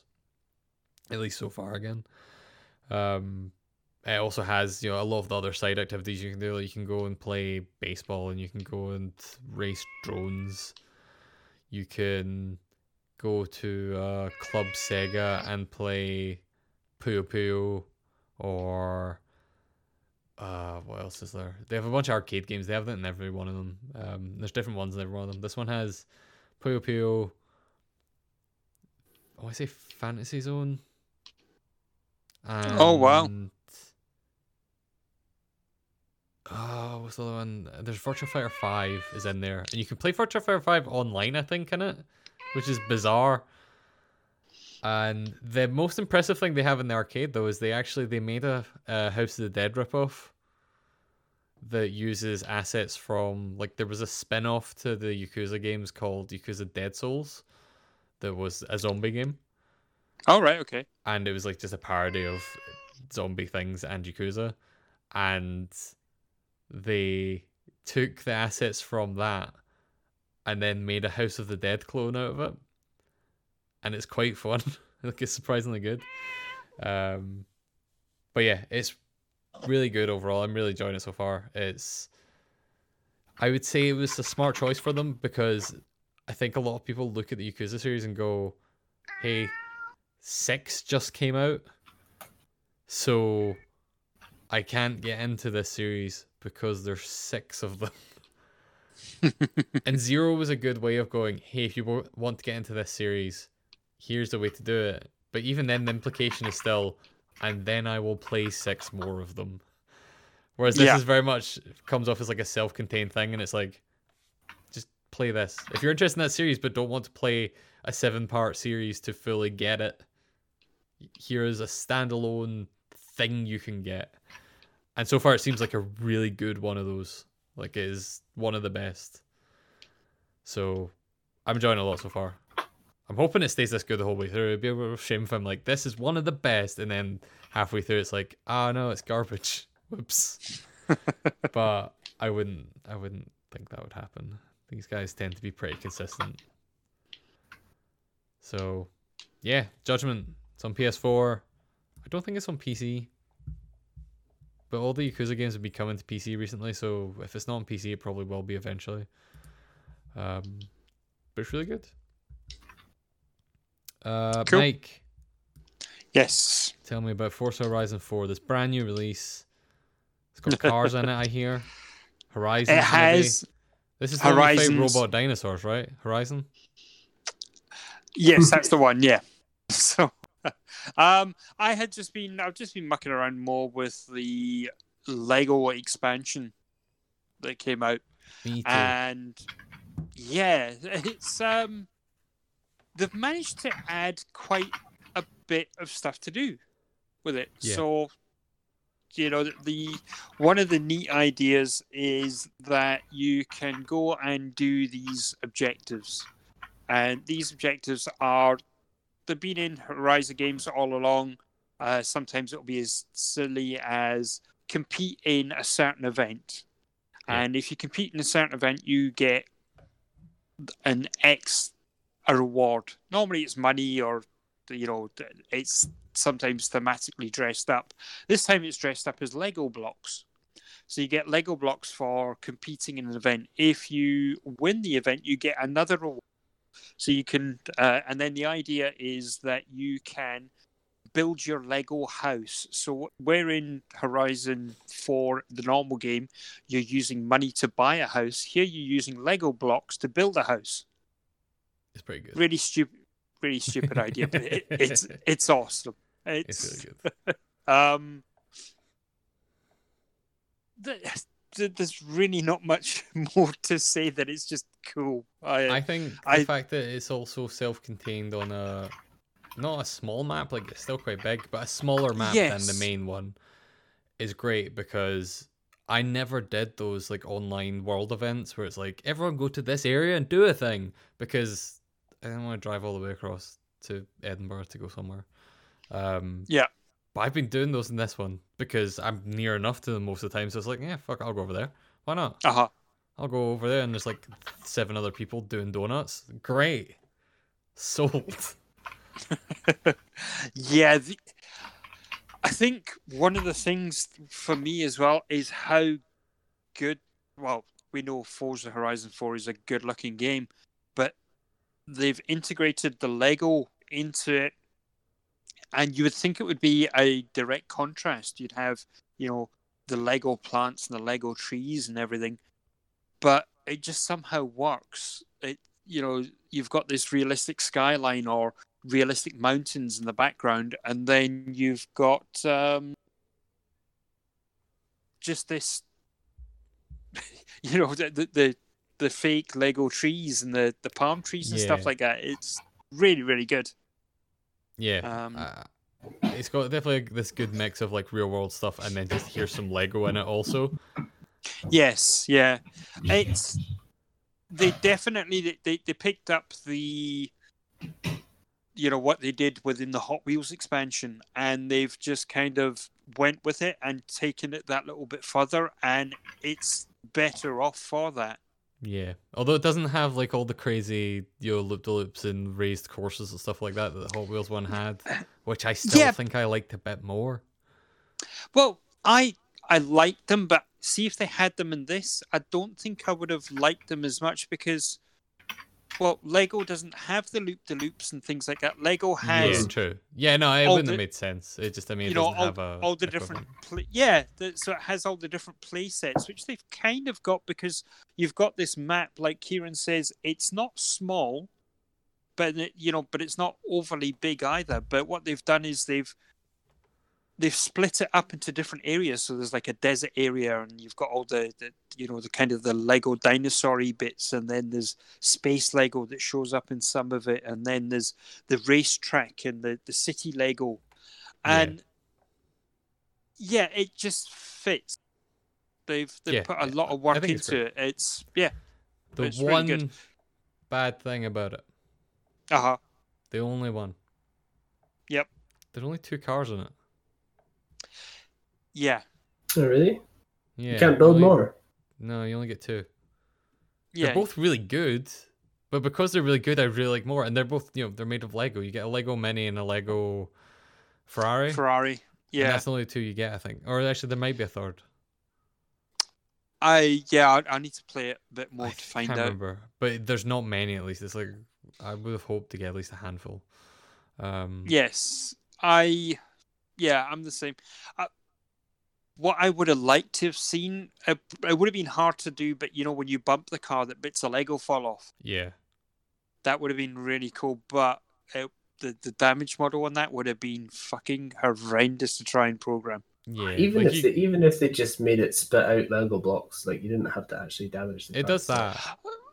All right, does it? Right. Yeah, like there's a bit of damage, and there are set things that will fall off, but it's not like super precise. You're not knocking off like specific blocks. It's like I hit the side, and so the side bit fell off, and then that's all the damage that will be done to that. The Mini has like a bunch of fake like luggage on top of it, and you can knock all that off. All right, yeah. But that's kind of about it. It would be nice if you could have like actual full damage modeling and just be like, hey, I lost a big chunk of bricks from the side of this car. But it looks great. Is the other thing. I spent a lot of time in that DLC just taking close-up pictures of the Lego cars because they look so nice. Yeah. I like driving. One of the things we're doing with Anne is you switch and you look out the window as you drive past some of the Lego places, and you see the wee Lego men and they're dancing and jumping up and down, and it just looks so ridiculous, but it's excellent. Really, really good. Great.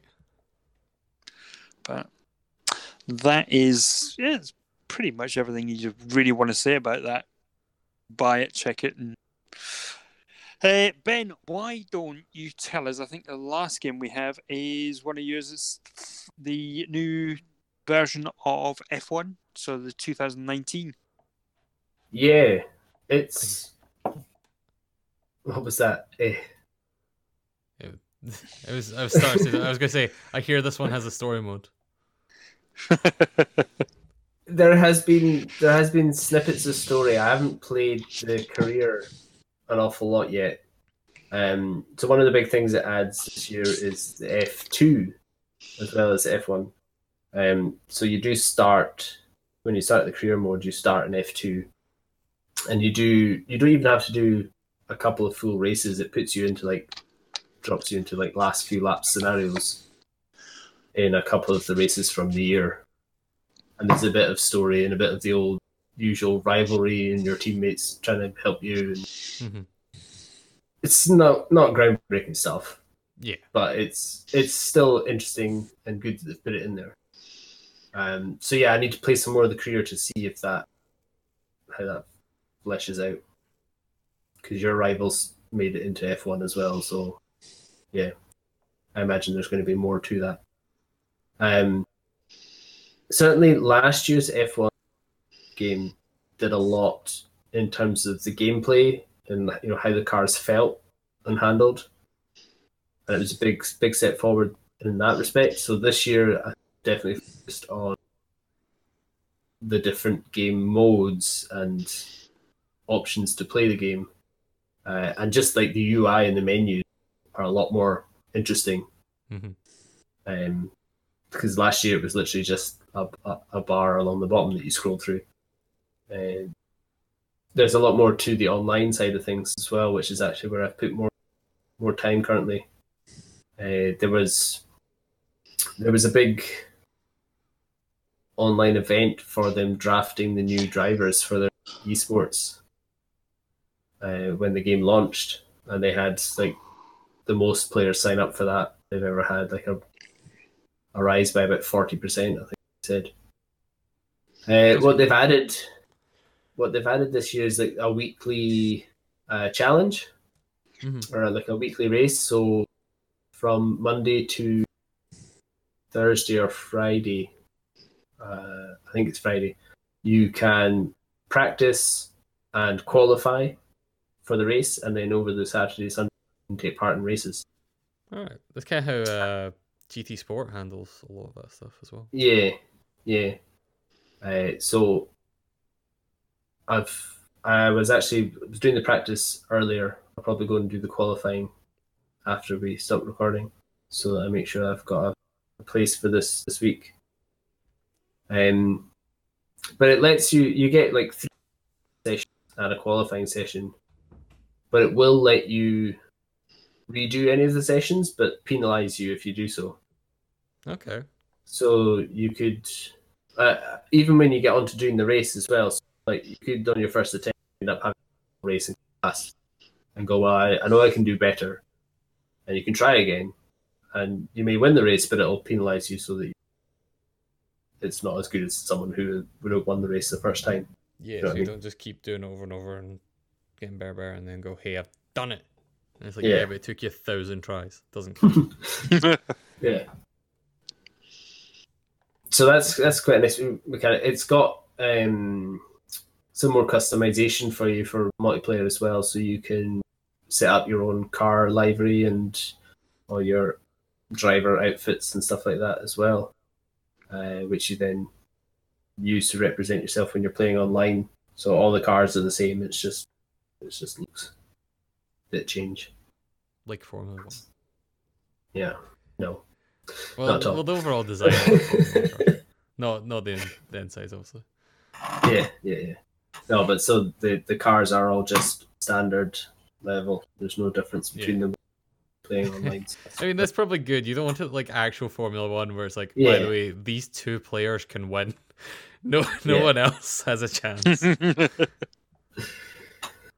Yeah, that was a good weekend for it because race last in Austria, so it's a good time for them to launch the game because the previous race in France had been boring as hell. Yeah, especially because the Austria race ended in such a way that there was a lot of media attention on Formula 1 Yeah, because of controversial endings to the thing. Yeah. So Formula 1 being in the discourse in general is probably useful for them trying to sell a game based on it. yeah, absolutely. I was actually gutted because our PR person for Formula 1 game is the same one as the car mechanics, and I emailed him to say, "Oh, here's the review for car mechanics website. Here's a link," and I got an auto response from him saying, "Sorry, I'm out at the Austria G this weekend." I was just like, bastard. But yeah, F1 2019, absolute solid game. Like all the great improvements from last year are just being built on top of, in terms of just adding a bit more depth to the game as a whole. Because normally I would only just jump into a career and plow away at it, but it seems to be a bit more interesting, a bit more incentive to play online, a bit more of an interesting career with this kind of story stuff that's coming in there. Mm-hmm. Yeah. Interesting. I might jump back into this year. Like, I haven't bought a Formula 1 game in a few years now, but it's just because I don't play enough of them to justify buying them every year. So like every few years I pick up one basically and play it for a bit. But it seems like it might be the time to jump back in. Seems good. Yeah. Decent. Racing. We got any more video games to talk about? I think that's us for video games. Yeah. Video games are over. That's it. Yep, that's it. We've had enough of them. So Yeah. I don't Too many of know. them. Have we got any board games to talk We about? have 2. Mine has been sitting on this list for a while now. Right. So we should probably talk about it. Cool. Because, Yeah, like, let's. Like a month and a half or 2 months ago now, I played Plague Inc., which is the board game based on the Flash game, or I guess based on the mobile / console game / based on the Flash game Plague Inc. Yes. Which is it's like the opposite of Pandemic, where you create the video game is at least where you create a virus and you're evolving it in different ways to try and infect as many people as possible and try and exterminate the human race, basically. Yes, good game. And it's really fun, and there's a bunch of expansions for it. There's tons of stuff. Like there was a minor controversy from, let's face it, idiots when they added anti-vaxxers as a thing. It's like, hey, by the way, anti-vaxxers make it easier for you to spread your disease, and it's like, yeah, that's how that works. Why would this cause controversy? I thought anti-vaxxers were always part of the game. I know, maybe I misremember. It was a different one of these kind of games. There's definitely one that added something recently. But... Yes, yeah. No, you are right. I don't know if it was this one though, but yeah. Maybe I'm wrong. But regardless, they made a board game. It was a Kickstarter a while ago. Yes, yeah. And it shipped a while ago, I think, actually. It's been out for a while, I think. But I finally got a chance to play it. And I actually really enjoyed it, which I wasn't really wasn't really expecting. Mainly because like all of the font treatment and the UI of it and stuff like that is very much based on the game. And it looks terrible. Like it's a very ugly game. If you look at the box for it, it just looks bad. It's not a game I would pick up based on the box.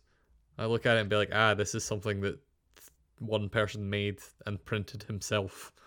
But thankfully the actual game is really good. The way it works is basically you have a world map and it's split into like different continents. So it's all the real world continents. You've got, I don't think it has all of them. I might misremembering. But, at very least it's got like Europe and it's got America, or North America and South America. And it's all split up that way. And Africa and, stuff like that. And the way it works is you draw cards. Every turn, I'm trying to remember this, maybe who else has played now. Every turn you can like draw a card and place it. And so you place it wherever it is. So it's like, Europe or Africa or wherever, and you'll place, here's the UK. I've placed it in Europe. And they all have different stats on them. So it'll be things like, the UK is cold. Well, the UK actually isn't that one. That's a bad example. But like, Greenland is cold. So your virus can only survive in Greenland if it has cold resistance. So you can't infect Greenland unless you have cold resistance. And they'll have like a set number of spots there for viruses that infect them. So Greenland might have, for example, 3. And in your turn, you can infect a number of spaces depending on what your virus has. So everyone has a little player sheet in front of them that is their virus. And you can buy upgrades for that virus by getting DNA points. There's a handful of different ways to get DNA points. But basically, you'll be upgrading your virus in different ways to get different abilities. And then that'll let you survive in cold, survive in heat.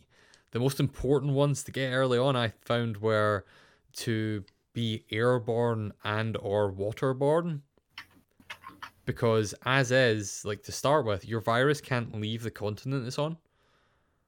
The only way it can do that is if it's waterborne or if it's airborne, and if there's a city in one of those other continents that has a dock or an airport on it, and then you can infect and travel to there, which is quite a cool mechanic I found. So it's like this, it's a relatively simple little area control game where you're like upgrading your virus on your little player sheet as you go, and it has this kind of cool mechanic where you're controlling individual cities, and there's only a set number of spots for viruses on the cities, and you cash them in when someone has completely taken over that city.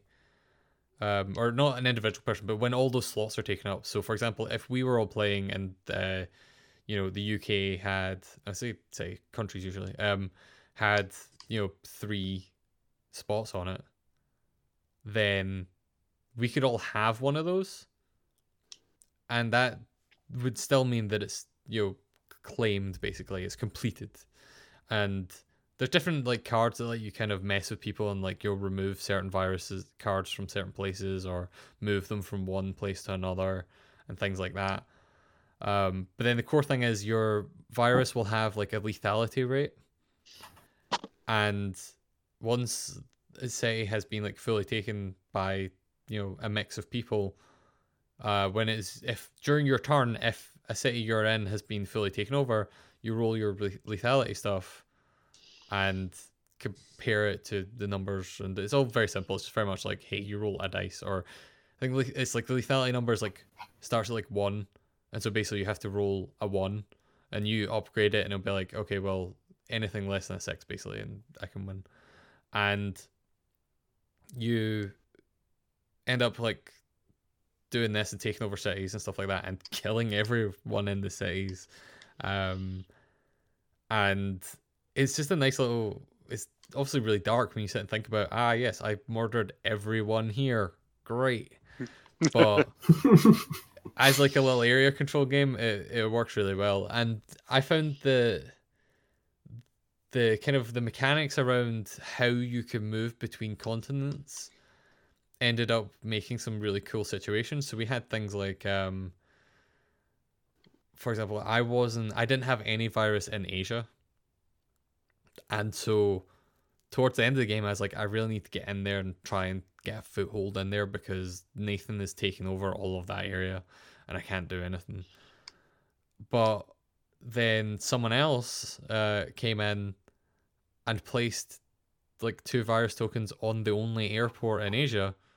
And I was like, I can't physically get there now. I'm just locked out of that entire continent because the airport's too sick. And it's like, great. it's already too sick for me to come over. So you can do things like that. You can block people out of continents, or you can there's like cards that let you mess with people. So you can go like, I've cleared out all of your guys from this place, or move them from here to here, and so on. And I really enjoyed it. Again, like, I thought it wasn't the nicest looking game. Like, the actual main board and components and stuff like that look way nicer than the box does. But it's like one of those things where first impressions are still somewhat meaningful. So having a box that looks like that is an odd choice. But it does look like the game box, or like the game art that they use everywhere, because they still stick to that Flash game look, which is, I guess it makes sense, but I don't know. But I enjoyed it. I don't know how expensive it is to buy it outside of the Kickstarter, but if you're looking for a simple little area control game, it seems quite good, and it seems quite replayable. Like a lot of, so because things like the locations are all randomized because they come out deck randomized, and your virus is somewhat random because the upgrades are randomized, and you can upgrade in different ways. Mm-hmm. That, like, there's a lot of replayability of it, which is quite good. I would definitely play it again. It was better than I was expecting it to be in a lot of ways, mainly because it was good in general, but also because it wasn't what I was expecting. Because when you're like, hey, we're making a game based on Plague Inc., the instant assumption is, okay, so it's Pandemic? Because, you know, it's the same theme. It's, it's obviously the other way around, but even Pandemic's already kind of dabbled in that. So it was interesting that it wasn't really anything like Pandemic. There's very little to do with Pandemic in it, which is really good. They didn't just go for the easy option. They went and made something that actually does feel like the game. It feels like a really good, like, kind of competitive version of the video game, which I'm surprised how well they managed to pull that off. So, and it's one of those things, a lot of these mechanics are probably in other games that I've just not played, but regardless, like, as it is, it's really good. So yeah, Plague Inc. My half-remembered recollections of how Plague Inc. works. Because it was a while ago. I probably got a bunch of that wrong, but regardless, go look at the rules or something if you're interested in it. I really do think it's quite fun. I probably won't be adding it to my collection, but that's mainly just because, obviously, the people I play board games with the most already own it, so I don't need to. It's great. That's why I don't buy games that Mike owns anymore. I finally caught on to that. Yeah. Except for Roy. Yeah. Well, that's it. The certain ones that you go, well, those I can play with a small group that we kind of play out with when we all play together. But yeah, the kind of bigger ones, they're the only people that we're going to play them with is us. So yeah, exactly. Yeah. Oh, it's the same with. I was saying it's the same with following each other on Kickstarter. Yeah. Yes. If one of us backs it, then the others don't have to. Yeah, Nathan's been good for that recently. I didn't back Crusader Kings because Nathan got it. I didn't back that Vampire the Masquerade board game that came up recently, although I kind of wish I had anyway, because it looked good. But yeah, because he backed it. And it's like, well, I play board games with you most of the time, so I'll just take that. I'll just play that then. That's fine. Yeah, so I it was... money. Because he backed the Cthulhu Death May Die. Yes. With the giant minis. Yeah. Well, one of them is a mini. One of them is a board, but it is shaped like a giant. It's not Cthulhu. It's one of the other like old gods. But yeah, it's like this. It's the size of a toddler, but it is a game board. Yeah. Yeah. It's I just when the game came out, I thought I am interested in it, but Cthulhu is one of my least favorite themes within board games, and miniature, kind of the games that CMON, or Come On as they like to call themselves now, they've actually insisted that you now call them Come On instead of CMON. I guess that makes sense. But yes, yeah. So, but yeah, the games that Cool Mini are not the types. They're generally not my style of game. Nothing wrong with them, just not my style. Yeah. But I thought I would love to have bought that and not, don't have no disregard for the cash and think, fuck it, I'm going to do it just to see what the cats would have made of this thing. That's like 4 times their size. Yeah. I think it's probably also... I think it's also good that like I was the same where I was like, I don't really care about the Cthulhu mythos that much. I like it as an aesthetic for some stuff, but I don't really need this game. And again, Cool Mini or Not games are really hit or miss, mostly miss with me. Yes, but yeah. On the other hand, the people that made this one also made the last Cool Mini or Not game that I enjoyed. Yes, yeah. Which was Rising Sun. Rising Sun. Which is great, and it's the same people who made it, and it's like, well, maybe this will be good then. It's not the same type of game in any way. Yeah. But maybe this is the one. But I don't really get it, so it's good. Excellent. Ben, you have a board game to talk about as well?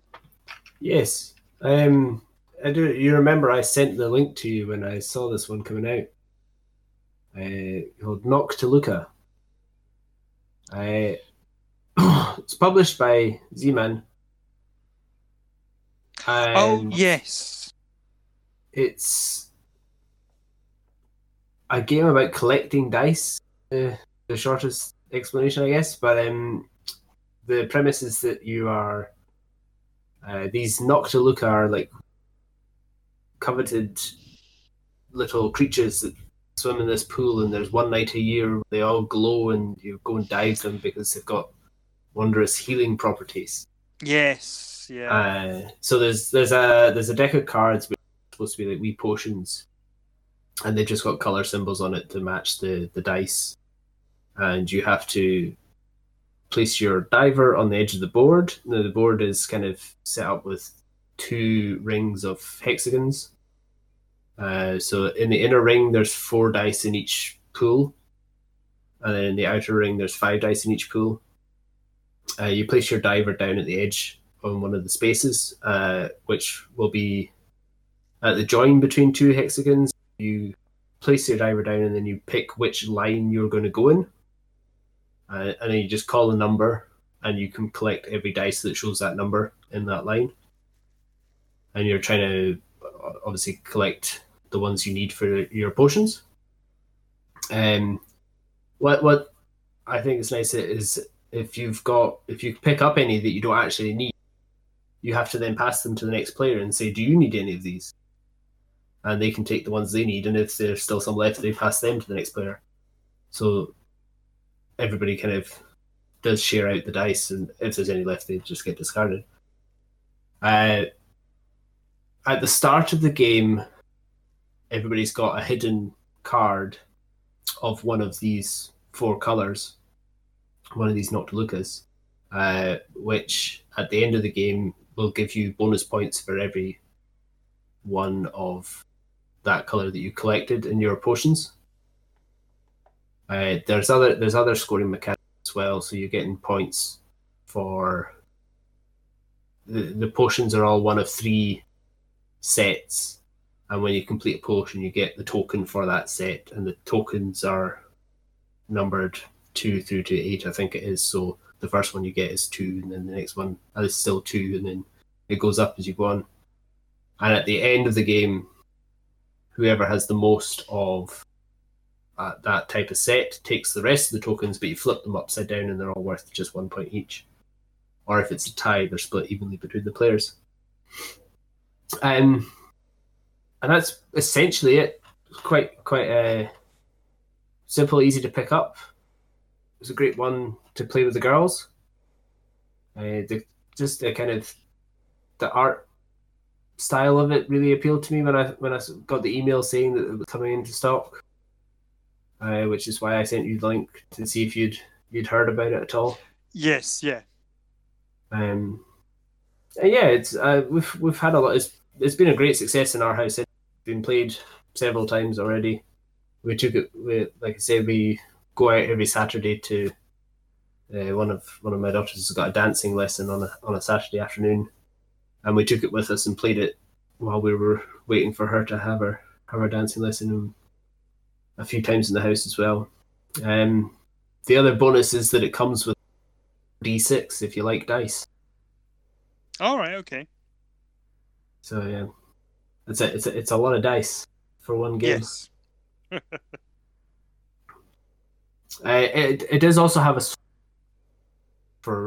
in a box for me, because I do like my solo games, but I've not tried it out yet. But you basically flip the board over, and the pools are then all numbered.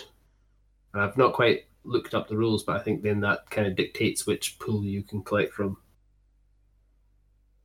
for filling your potions. So the other thing is that you do 2 rounds on it, so you're collecting all the dice off the board, and it kind of whittles down what's there, and people will have some of the dice still on their potions that they're building, and then when it reaches the halfway point, you clear it and restock the pool again, which is why there's so many dice, because there needs to be a few spare for that stage.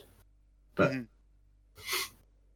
and it does kind of it means that everybody has, you basically reverse the turn order as well at that point, so it keeps everything balanced. Yeah, I had a lot of fun with it. Unfortunately, it's only up to 4 players, so I will not bring it along on Saturday. Nope, Yes. That's fair enough. Yeah, we'll have more board games to talk about next week. Yes. Hopefully. Cool, excellent. So I realise we're actually getting short on time. Do we have anything that anyone wants to bring up, kind of news-wise, or should we just have a quick look at release dates? Yeah, just what's coming out. Well, let's have a quick look. So, what's coming out for next week? By the time you're listening to this, there would have been a couple of things already out. Nothing too exciting, but things coming out. If we just scroll down, have a look. Dragon Quest Builders 2 is coming out for the PS4 Switch on the 12th of July. I need to download a demo of that. I like the first one. Yeah, you did. Yeah, not for me, but Yeah, it's that's basically fair better enough. Minecraft. Yeah. One I'm interested in is God Eater 3 coming out for the Switch. That could be neat. So Yeah, didn't know that'd that be was quite coming good. to Switch, honestly. I, Until I right this saw second. I saw it the other day there when I was browsing through and looking to spend money, and I saw that was coming out. But I'm gonna hang off because there's a couple other things coming out No, there's nothing before coming out this that. month. No. Other than that, I'm just looking through. There's something called Redeemer Enhanced Edition. I'm not 100% sure what that is. I'm guessing. Is... Oh my god, what is that? I've played that game. Oh, have you? Yes. I'm blanking on which one it is because there's one or two things it could be.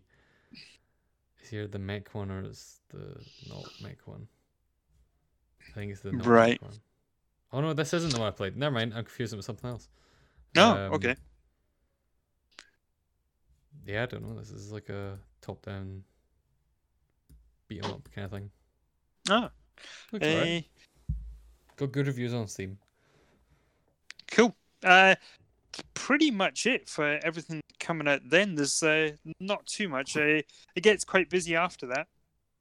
You sure does. The week after that, quite a lot of good things coming the week, and I think there's a few interesting bits and bobs coming out as well. If you kind of look on like the Switch store and stuff like that, have you noticed anything interesting? Not for the next couple of weeks, but they have added some pre-orders for stuff or like coming soon things for things. Like I've not got it open. The Professor Layton game where you play as his daughter. They announced that's coming to Switch, but that's not till later this year now. Right, yeah. But they did announce it. There is for Simon next week. Kagura Peach Ball. Yep.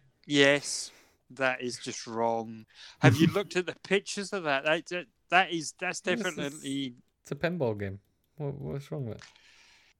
It's just pinball. Mate. Yeah. For adults. Yeah. Yeah, pin and ball. For adults. Yeah, it looks gross. It's not look like a £36 game. Yeah. Wow. That Soul Seraph game looks quite cool. Or Soul Seraph. Yeah, that looks quite cool. Did you ever play fuck, was it something Razor? Was it Arc Razor? Act Razor? It was like a Super Nintendo game. It was like a launch game. It's where it's like an RPG. It's a spiritual successor to that. Basically, have this big open area that's like a kind of city builder, basically. But then also it has this kind of side-scrolling beat-em-up RPG stuff that you go down and do as well to basically get things to upgrade the city building part. That original game on Super Nintendo was really good. So if this is good, that'd be good. Cool. Yeah, yeah, just looking, there's not really much. There's not much. Not much till Ultimate Alliance. Yes, yeah. Kill. So, excellent. Anyone got anything else to add? I finished my expedition. Remember last time I was on, I was talking about the Elite Dangerous expedition to as far away as possible.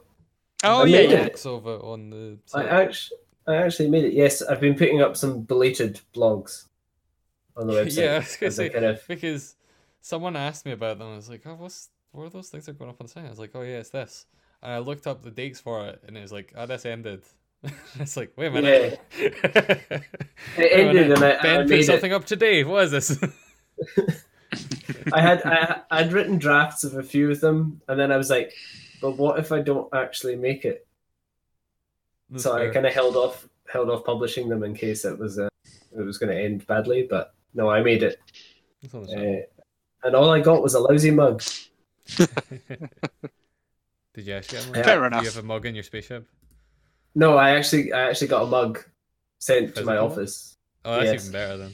with like a map of the galaxy on one side that shows the route we took, and then on the other side it says Commander Dover 8 successfully made it to Beagle Point on the 13th of June 3305. That's pretty cool. The only problem is that now I'm all the way out there. I need to get all the way before I can really enjoy playing Elite Dangerous again. So you've come on the podcast to bum a lift. Basically. I wish you could bum a lift in that game. Gotta go home. I gotta like pay someone to fly me home.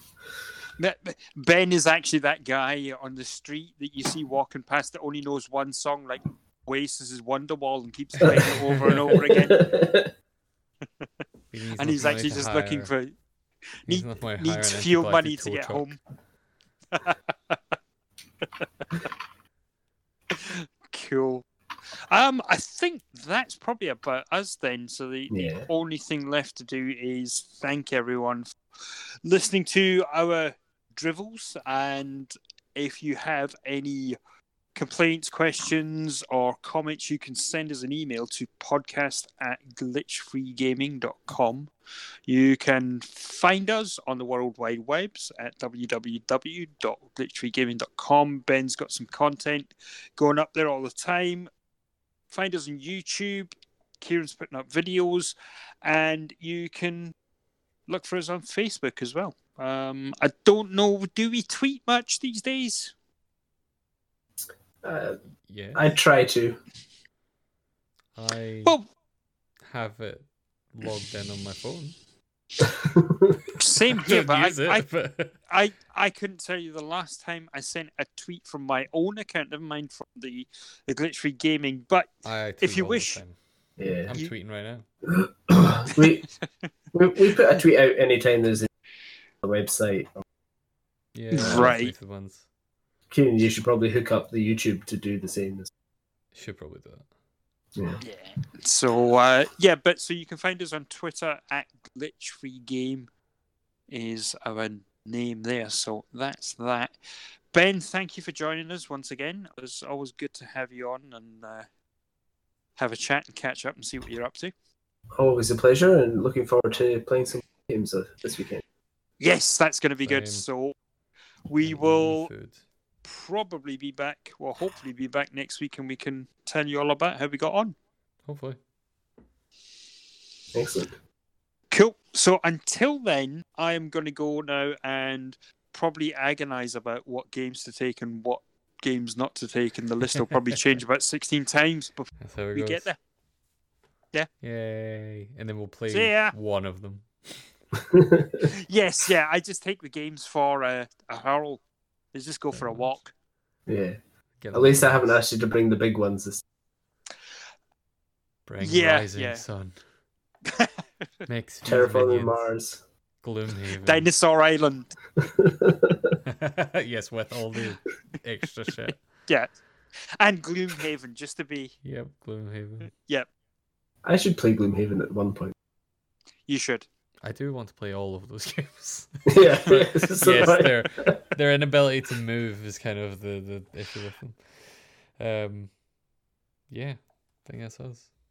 Cool. And now the podcast's over. I can spoil Kingdom Hearts 3. Let's do this. I finished that game. Let me tell you guys, they did Kyrie dirty. I'm not going to spoil Kingdom Hearts 3.